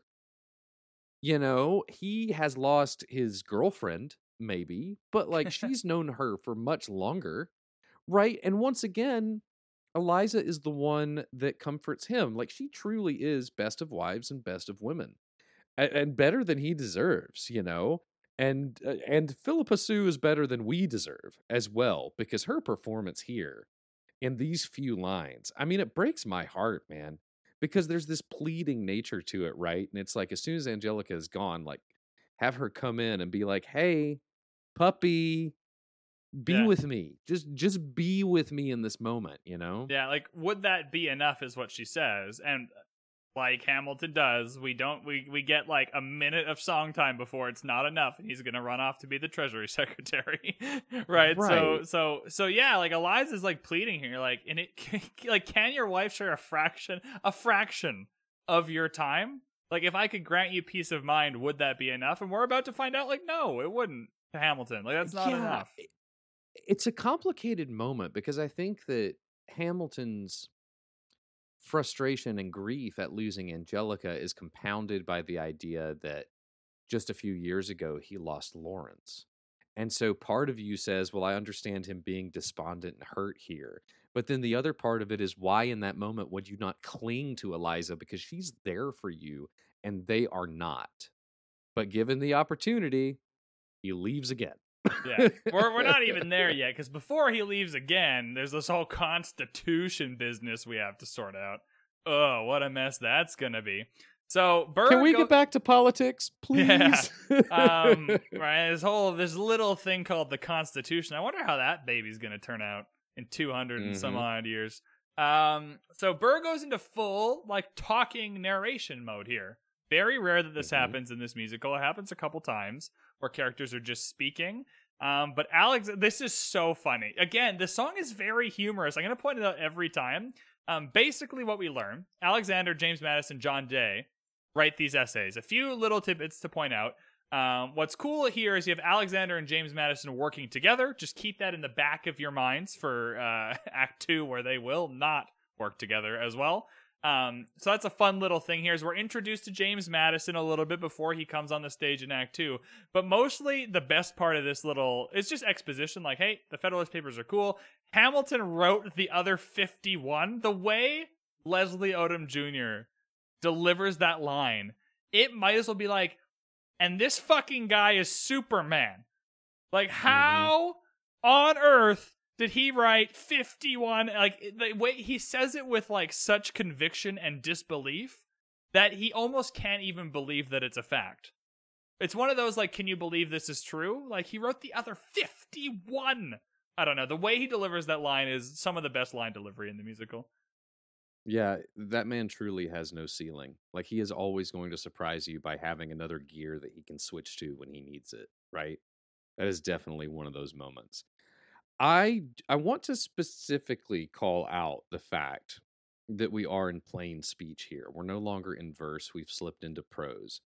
And I think that is because, and I love this choice, it's because there's no way to heighten this truth any further. Like you cannot the what these three men did, specifically what Hamilton did with his 51, is so staggering. You can't make it any more impressive by putting it in music. If you just say exactly what happened clearly and distinctly in prose, it is impressive enough, right? And just this simple breaking it down to plain text, I think, is an elegant choice to just point out how important Burr and, on a meta level, the creative team think it is. It's also a little bit of addition by subtraction because it's not being sung. You notice it more regardless of what it is, because like the whole musical is a song, and this isn't like singing. This is just talking. It stands out even if you're just saying absolutely nothing. Yeah. You know, if it was spoken instead of sung, but all that was being said was, "I need to go to the store and buy cantaloupes," you would wonder, why are the cantaloupes so important? Because it's not being spoken. It's not being sung. They're talking about the cantaloupes. They're not singing about the cantaloupe. Yeah, that's different. Also, sorry. I was just going to say differences are important, right? They're noteworthy. When you've got the whole show being sung through and this is not, it really does call attention. Yeah. I just want to give a shout out quickly here in the style of Henry Knox and the other dude. John Jay, one of the, like, who the fuck is this guy? Like, he seems like in this moment really important and would never, like, is it better just to not be mentioned in the musical? Like, it's a tough look for John Jay. He's one of the 3 people in the musical universe to write the Federalist Papers, which are really important because we're talking about them and not singing about them. This is the only time we talk about, like, tough look for our guy, John Jay here. I definitely think it's worth shouting him out. He was one of 3. Maybe he should have done a little thing. He should have been, doing some more to have history remember him better. But like that, he was a contributor to the Federalist Papers. Right. We just need to pour one out for John Jay here, who is Alexander and James Madison are going to be very prevalent in the back half of this musical, and John Jay is not. So pour one out if you're just listening to this and grab a whiskey, pour one out for John Jay. Someone that you probably never heard of until you listen to the musical. Someone that you'll probably forget exists by the time the musical's over, but is an important part of American history all the same. Yeah. Well, and while we're on the subject of John Jay, let's give him a little love. He was one of the signatories present for the signing of the peace treaty between England and the United States, right?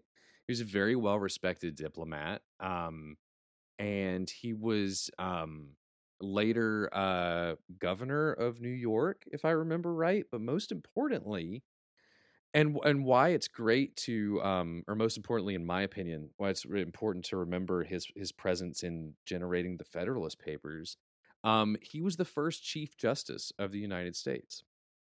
And so he was like one of the first people that actually practiced all of this law built on the back of what he wrote in the Federalist Papers, So yeah, definitely pour one out for our man John Jay. He deserves it. He had a hell of a life, man. He really did. Yeah, when Lin-Manuel wants to do another musical about somebody who doesn't get enough credit, John Jay will be hitting Broadway shortly, I'm sure. That would be an interesting life, wouldn't that? Okay. Anyways, sorry. You're totally right that Leslie Odom Jr. has just an unlimited amount of different modes he can go to, because right after he says Hamilton wrote the other 51, that comes across as just sheer disbelief. And then immediately it's the same line. He goes back into how do you write like you're running out of time? But that is almost just exasperation. It's not disbelief anymore. He's just tired. He's exhausted trying to figure this out. Just that immediate flip in the same line from just complete and utter hyped up disbelief to just kind of this hyped up exasperation. They sound kind of similar, but they're very different. It's fascinating. Leslie Odom's a hero. There's also a little bit of venom in his delivery here, isn't there? I like it. It's got some barbs on it. Yeah, it does. It's very antagonistic, right? He is the antagonist for this musical. It's called Hamilton. It's not called Burr, right? And so he does have to be antagonistic at some point. And this is it's venomous for sure.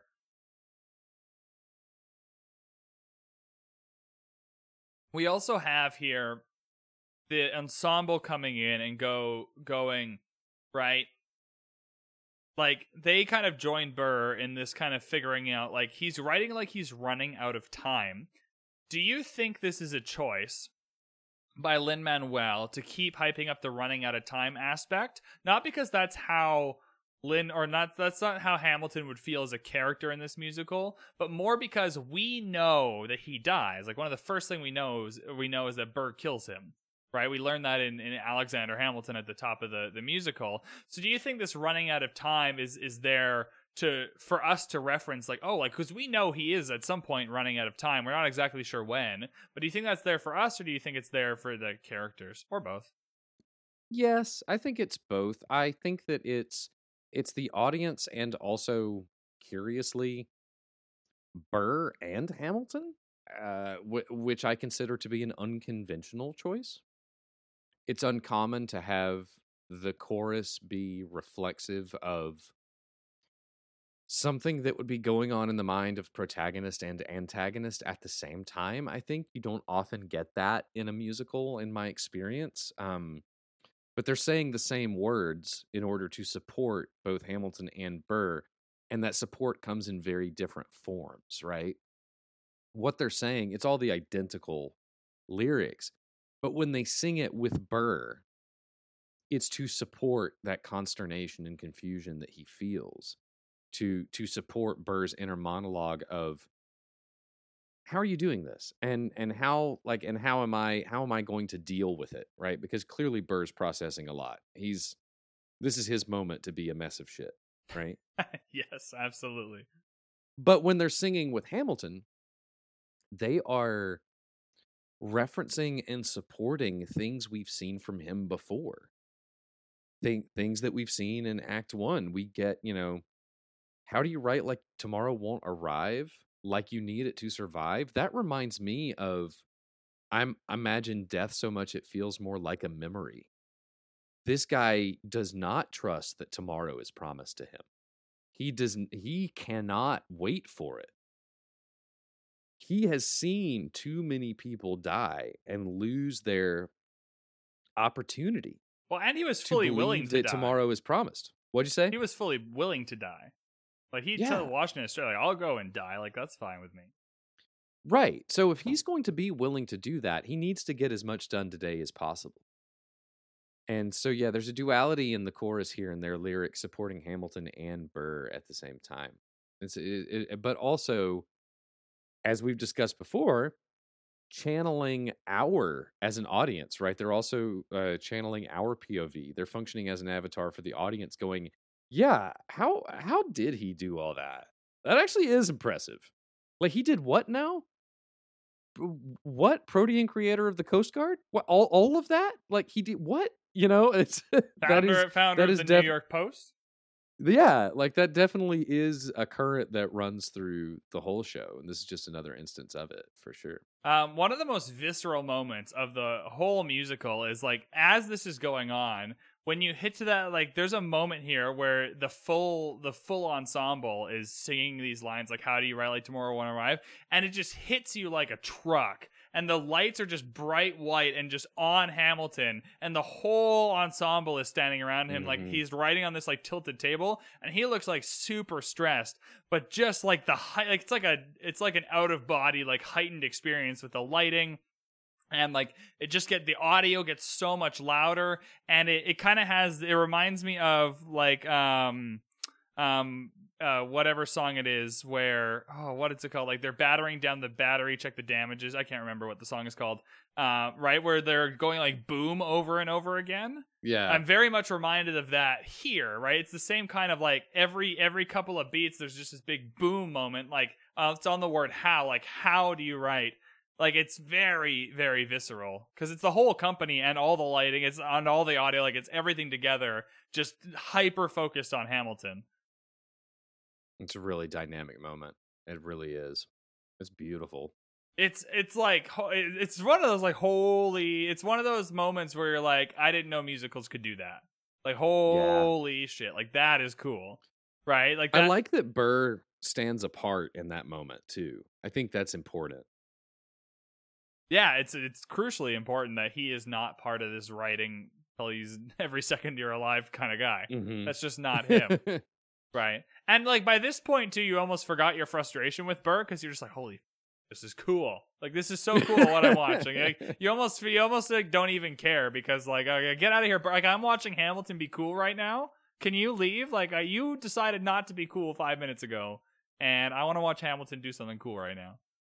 Well, yeah, again, that's the thing. You get wrapped up in the magic of musical theater, man. Yeah, and there's this song, it has its dips and it has like it goes down a little bit. It has its changes in dynamics, but the energy level is just always moving up towards the button. Right, It's always absolutely. like there's just more things coming. Yeah, after Hamilton is finished writing, which was very dynamic and intense, Washington shows up on the scene. We're going to wrap up his arc here for Act 1. They are asking him to lead. He's doing the best he can. He needs his right-hand man. And then what I love most about this moment is Hamilton's just like, treasure your state. Like, he knows. He knows exactly like what that's it. Washington's going to Yeah. be thinking.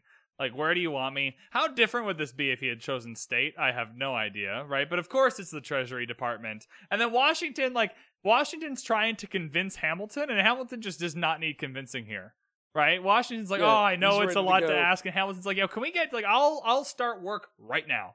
Like, this second. Like, you don't need to convince me of this. Yeah. See, these are the remarks that I believe were prepared. Washington had a whole speech ready and he practiced it. Yeah. And, over you and know? over. How am I going to convince him to do this? Like, he's going to have to leave his wife and kids. Like, how is this going to Yeah. work? And then, but no, it's not a hard sell. And, once again, this is another brilliant moment from Lynn after Washington says state, or no, he says treasury. And Lynn just looks up and says, let's go. Right? Like, he's so ready. He's like, he will never be satisfied. And then immediately Eliza's like, Alexander, like, what the f- are you doing? Like, what? Mhm. Like he just does, like, the way this moment is portrayed is like he didn't give a single thought to Eliza. Like, he wants to No. be the Treasury Secretary, and he's gonna do it regardless. So Eliza kind of pops in and goes, Alexander, and he goes, I have to leave. Not I want to leave, not, hey, can we talk about this new job I might do? Like, hey, do you want to move to the other part of New York so I can be the Treasury? Like, whatever the logistics are. He's like, I have to leave. Very telling from Hamilton here. Very indeed. And it's also disingenuous. I know it's difficult to turn down an offer from George Washington to be in the first presidential cabinet. I get it. But you could at least talk to Eliza about it, Or even if it's just pretend. add insult or pretend to think about it. Right? But like oh, sorry, what go really ahead. drives me crazy here is him turning her words Oh, on him. I was just about to say this. Then Hamilton gets on his fucking bullshit gravy train here. Yeah. Oh my god, both times. This is- like, oh, This is like I'm done. I'm done with so Hamilton done with here. Hamilton. Absolutely.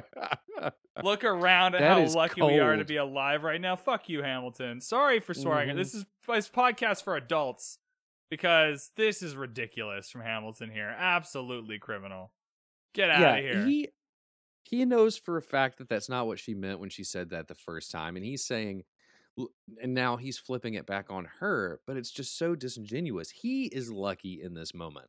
Eliza is one of the most unlucky characters in the entire story. Absolutely. Absolutely. It's a total sack of shit. And then the fact that he's like, they're asking me to lead, that's not what Washington meant either. Like, Washington being asked to lead and him asking you to lead were very different situations, mate. Like, that is not at all, like, he just turns what Washington said to him around on Eliza, but completely loses the context of it along the way.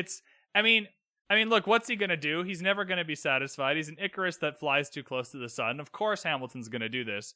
But, man, is it frustrating to watch. Again, in the best way. It's Hamilton. It's a well-written character, but good lord. Well, yeah, this is one of those moments where it's a bit like, this is definitely, the story is presented to us in the classical mode where we kind of know exactly what's going to happen. It's what are the mistakes that are made along the way that lead to it. And this one, you're like, oh, well, here's a big piece of the puzzle. All right, here we go. But yeah, they're asking me to lead. Parentheses, the Treasury Department. Right, yeah. It sounds slightly less important, although it was, I mean, hugely crucial. And he was not insignificant, as we'll see in Act 2.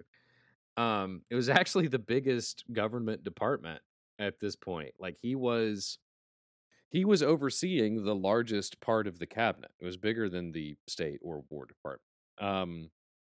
And so I'm sure he felt honored. But yeah, it doesn't change the fact that he's being a jerk to Betsy here. Oh, absolutely. One of my favorite parts of the whole musical kind of comes from this, though, because Angelica pops in to go, he will never be satisfied. Then Washington pops in that says, history has his eyes on you. Then, isn't this enough? Would that be enough? Pops in. And then, why do you assume you're the smartest in the room? Why do you write like you're running? Like, all of these themes, lots of them that are mostly coming from this song, but lots of callbacks to other songs, are all playing at the same time, just kind of at us and at Hamilton. And it kind of gives us an insight into his just kind of just his brain here a little bit, I guess, because it's all of these things. This is where it's very similar to In the Heights, is that it's all of these things that we've kind of learned and talked about throughout the act, culminating here in one huge moment with Hamilton, where he's kind of standing there. And we'll talk about this moment, but he's kind of standing there with one hand in Angelica's hand and one hand in Eliza's hand. And I always assume this is happening like in his head because Angelica's in London. Like this is all happening in his head right now, so he can justify it to us, the audience, or to himself, right? And so, to me, it's just a very cool way of kind of getting in a character's head here, with all of these themes being broadcast by the ensemble and the other characters on stage, just kind of at the same time. Yeah, because you can imagine that if you got this big opportunity, right, you could also be a little, you could reflect on what in your life brought you to that point, right? And thinking about what you're going to do next. In the context of a musical, the best way to express that is reprising previous themes that are relevant to those thoughts going through his head and relevant to the people he's next to. It just so happens that at the end of this act, we reprise almost everything. Almost everything. Alexander Hamilton, My Shot, Satisfied, History Has Its Eyes. That would be enough. It's the Hamilton mixtape, It's all of it put together. It's incredible. And then Hamilton has this is the perfect end. This kind of ending bit is where I think, and I don't know a lot about In the Heights. Like I've only listened to the soundtrack, which isn't really fair, right? But this is, to me, this ending bit here. It's just a little bit of a next level above, because I don't even know a more perfect way to end this act. Hamilton goes, I'm not throwing away my shot, and he yanks his hands very aggressively out of Angelica and Eliza's. And again, I'm interpreting this like it's happening in his head, not that this is happening like in real life. And then he runs toward the stairs to kind of climb up to where Washington is, which thematically makes sense because that's where he's going. It's to work with Washington, right? But Burr is blocking the staircase, and he kind of just runs through Burr a little bit.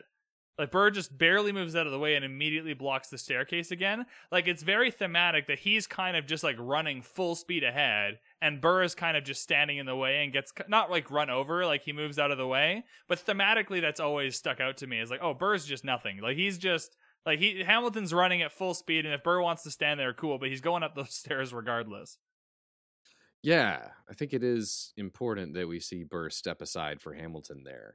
I also think that staircase being introduced here, first of all, huge moment when that thing starts moving with Washington on top of it, on History Has Its Eyes on You. Right, because it's the first time we've seen that move in the show. And, there's something new coming, Act 2. But also, we get, at the end of Act 1, as we were promised earlier, we get to see Hamilton's ascendancy.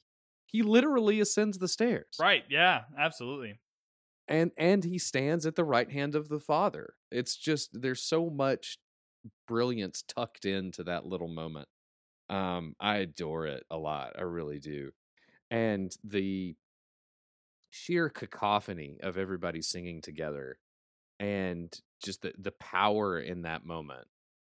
It really does. It leaves you leaving Act 1 feeling, I think, satisfied, but also it's a bit it's a bit ballsy, right? Because if you do this, okay, you do a number like this at the end of Act 1. You're promising to do something more in Act 2, you know? Like, Yeah. because you can't just shoot everything out in Act 1. You have to reserve some energy for Act 2, right? Yeah, And there's so a lot of this is, like, self-confidence really here. Like, yeah, we got this. Yeah. Like, if you Yeah. think this is only the beginning, like, we've got this in Act 2. Mm-hmm. Yeah. We are not going to disappoint. Yeah, it's really compelling. You know? I'm not gonna lie, like, when we get to the cabinet battles that first time, I was like, oh, fuck, are they really doing, they really do have it in Act 2, because you think this is, like, because I don't go to a lot of musicals, right? I've seen all the main ones maybe once, and it's, like, in Vancouver, off-Broadway, with, like, not the best cast, right? So my Les Mis is different than a lot of people's Les Mis experience, right? Probably not as good as going to the Broadway version. And so... when I was watching this, and because here I'm talking about Yorktown and Nonstop is really two songs that kind of transcend what I thought was possible in like a musical going experience.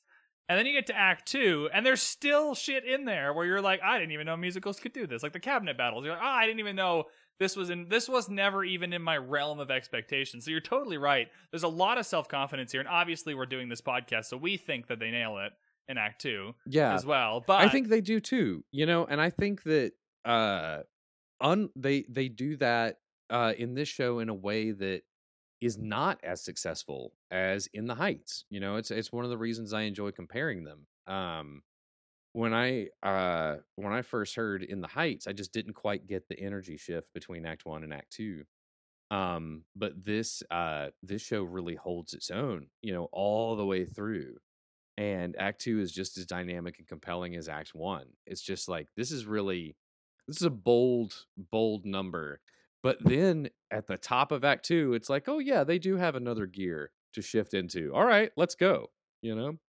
Absolutely. So we've hit the end of the lyrics here for Nonstop. How are you feeling about Act 1 in general? Maybe how Nonstop kind of finishes Act 1. Maybe just, we're going to talk a lot about Act 1 probably in the in-between episode or two that we do between acts, but just general thoughts, like how do you feel about Act 1 and Nonstop as a part of that? Well, I don't know if there is a more successful ending of Act 1 song. I think that the way Act 1 ends is a hot take maybe, but whatever. But like that's one of this show's major contributions to the American canon. And once you start breaking down everything that happens in the song and everything that ties back to previous numbers and how there is a bow put on this act while still feeling a sense of propulsion into Act 2, it's one of the most successful end of Act 1 numbers ever. And you can't ask for more than that. I mean, it's just damn impressive. It just really, really is. Yeah, it's absolutely incredible. I think it's one of those songs that I was just wowed by it the first time. And I think it's incredible that not only can it wow like a theater noob just as like a piece of art that you're watching, but then the more you think about it, the more you dive into it, the better it gets almost, right? Like there's never a point where you're listening to Nonstop where it gets worse or more annoying or like more repetitive or anything than the last time you listened to it, which is really hard to do. Because a lot of people, like, if you locked me in a room and played this song over and over again, I'll just give you the information you want. Like, you don't even need to torture me type of thing. Like, oh, just lock me in the room, play, like, Blue by Eiffel 65 6 times, and I'll let you know anything you need to know, right? Whereas, like, you put me in a room and put on Nonstop 65 times, I don't think I hate that. I think I probably just jam out to it. Like, it'll get annoying eventually. But the fact that this song gets better and better and better and better every time I listen to it is awesome. Yeah, I agree. Hamilton's not going to make me give up the launch codes. No, absolutely not. Yeah. Absolutely not. All right. Well, is there anything else for Nonstop that you wanted to... We have 10 pages of notes, and we did not get to them all. So is there anything in there that you're like, oh, man, I really want to bring that up before we finish? I think it was a pretty loyal analysis, honestly. I'm actually pretty pleased. I liked it because... There was some stuff that we covered in the first episode as well that's still relevant, right? Right, that is true. We did talk a lot about like the Latin aspects of it in the last episode. I don't want to be redundant, you know. Right. Let's Dive Deep Hamilton is officially against redundancy. You heard it here first. Absolutely. We are pro some things, but we are not pro redundancy. We are pro efficiency and elegance. I don't know if I call this podcast elegant. Efficient or efficient. It's 2.5 hours long on the average. Is it efficient? I just couldn't help myself. I'm gonna believe it's efficient and elegant, so I feel good, but I'm not sure it's an efficient or elegant podcast. But I hope you had fun with this episode of the podcast. Are we good to wrap her up? Absolutely. And what are we doing next? We've got some fun stuff. Oh, yeah. So let's do a quick reminder. So next up, we'll probably talk about it right after we finish recording here to know exactly what we're going to do. We definitely need to do one episode of some kind that kind of just deals with the characters that are leaving us, right? There's a lot. Peggy is one of them. Lawrence is one of them. You have a lot of these characters that were in the musical in Act 1. Maybe it's just a quick 1 hour podcast.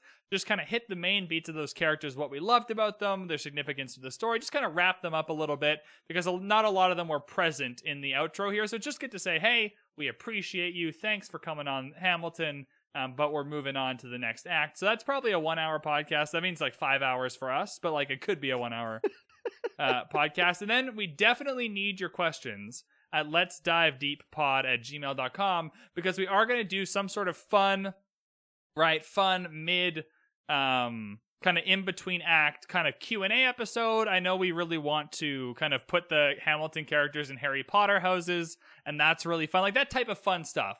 So if you have any questions about the musical or the characters, maybe that can be one episode with our character analysis. If you have any questions about or just like a general Q&A about Hamilton, like just any kind of fun questions, like where would you put the Hamilton characters in Harry Potter houses, right? Or like, what is I don't want to use Harry Potter too often, but what is your Hamilton Quidditch team? Or like whatever those, right? Or like Hamilton, like which Hamilton character is which Avenger? Like those types of questions can be another episode. So in either case for you listening, send all of those questions and comments to letsdivedeeppod@gmail.com, or if you follow Connor and I on anything else or you know us in real life, just like anywhere that you can find us. Yeah, I've gotten a couple directly from people, so I'm excited to dig into those. Absolutely. All right, well, that'll do it for this episode of Let's Dive Deep. Man, 2 hours on one song feels great, though. I think we did a really good analysis of Nonstop. It's a tricky one to kind of wrap everything up with. But thank you, everybody, for joining us on this episode today. Just a reminder before we let you go that you can head over to Twitter at Let's Dive Deep and our email address at letsdivedeeppod@gmail.com. Please, please, please head over to both those platforms. Let us know anything you want us to talk about in the next couple of episodes between acts. And then what we'll do is we'll chat about exactly what those episodes will look like and tweet that out and put that in Discords and stuff to make sure people are aware of exactly what the schedule is going to be. But you can expect going into Act 2 that it'll be the same kind of ideally weekly thing. I'm going back to work full time, so hopefully weekly, fingers crossed. Hopefully we'll be able to keep it up. But yeah, just thank you guys so much for watching or listening. It's a podcast, Brad. Come on, you've got this. And we will see you in the next one.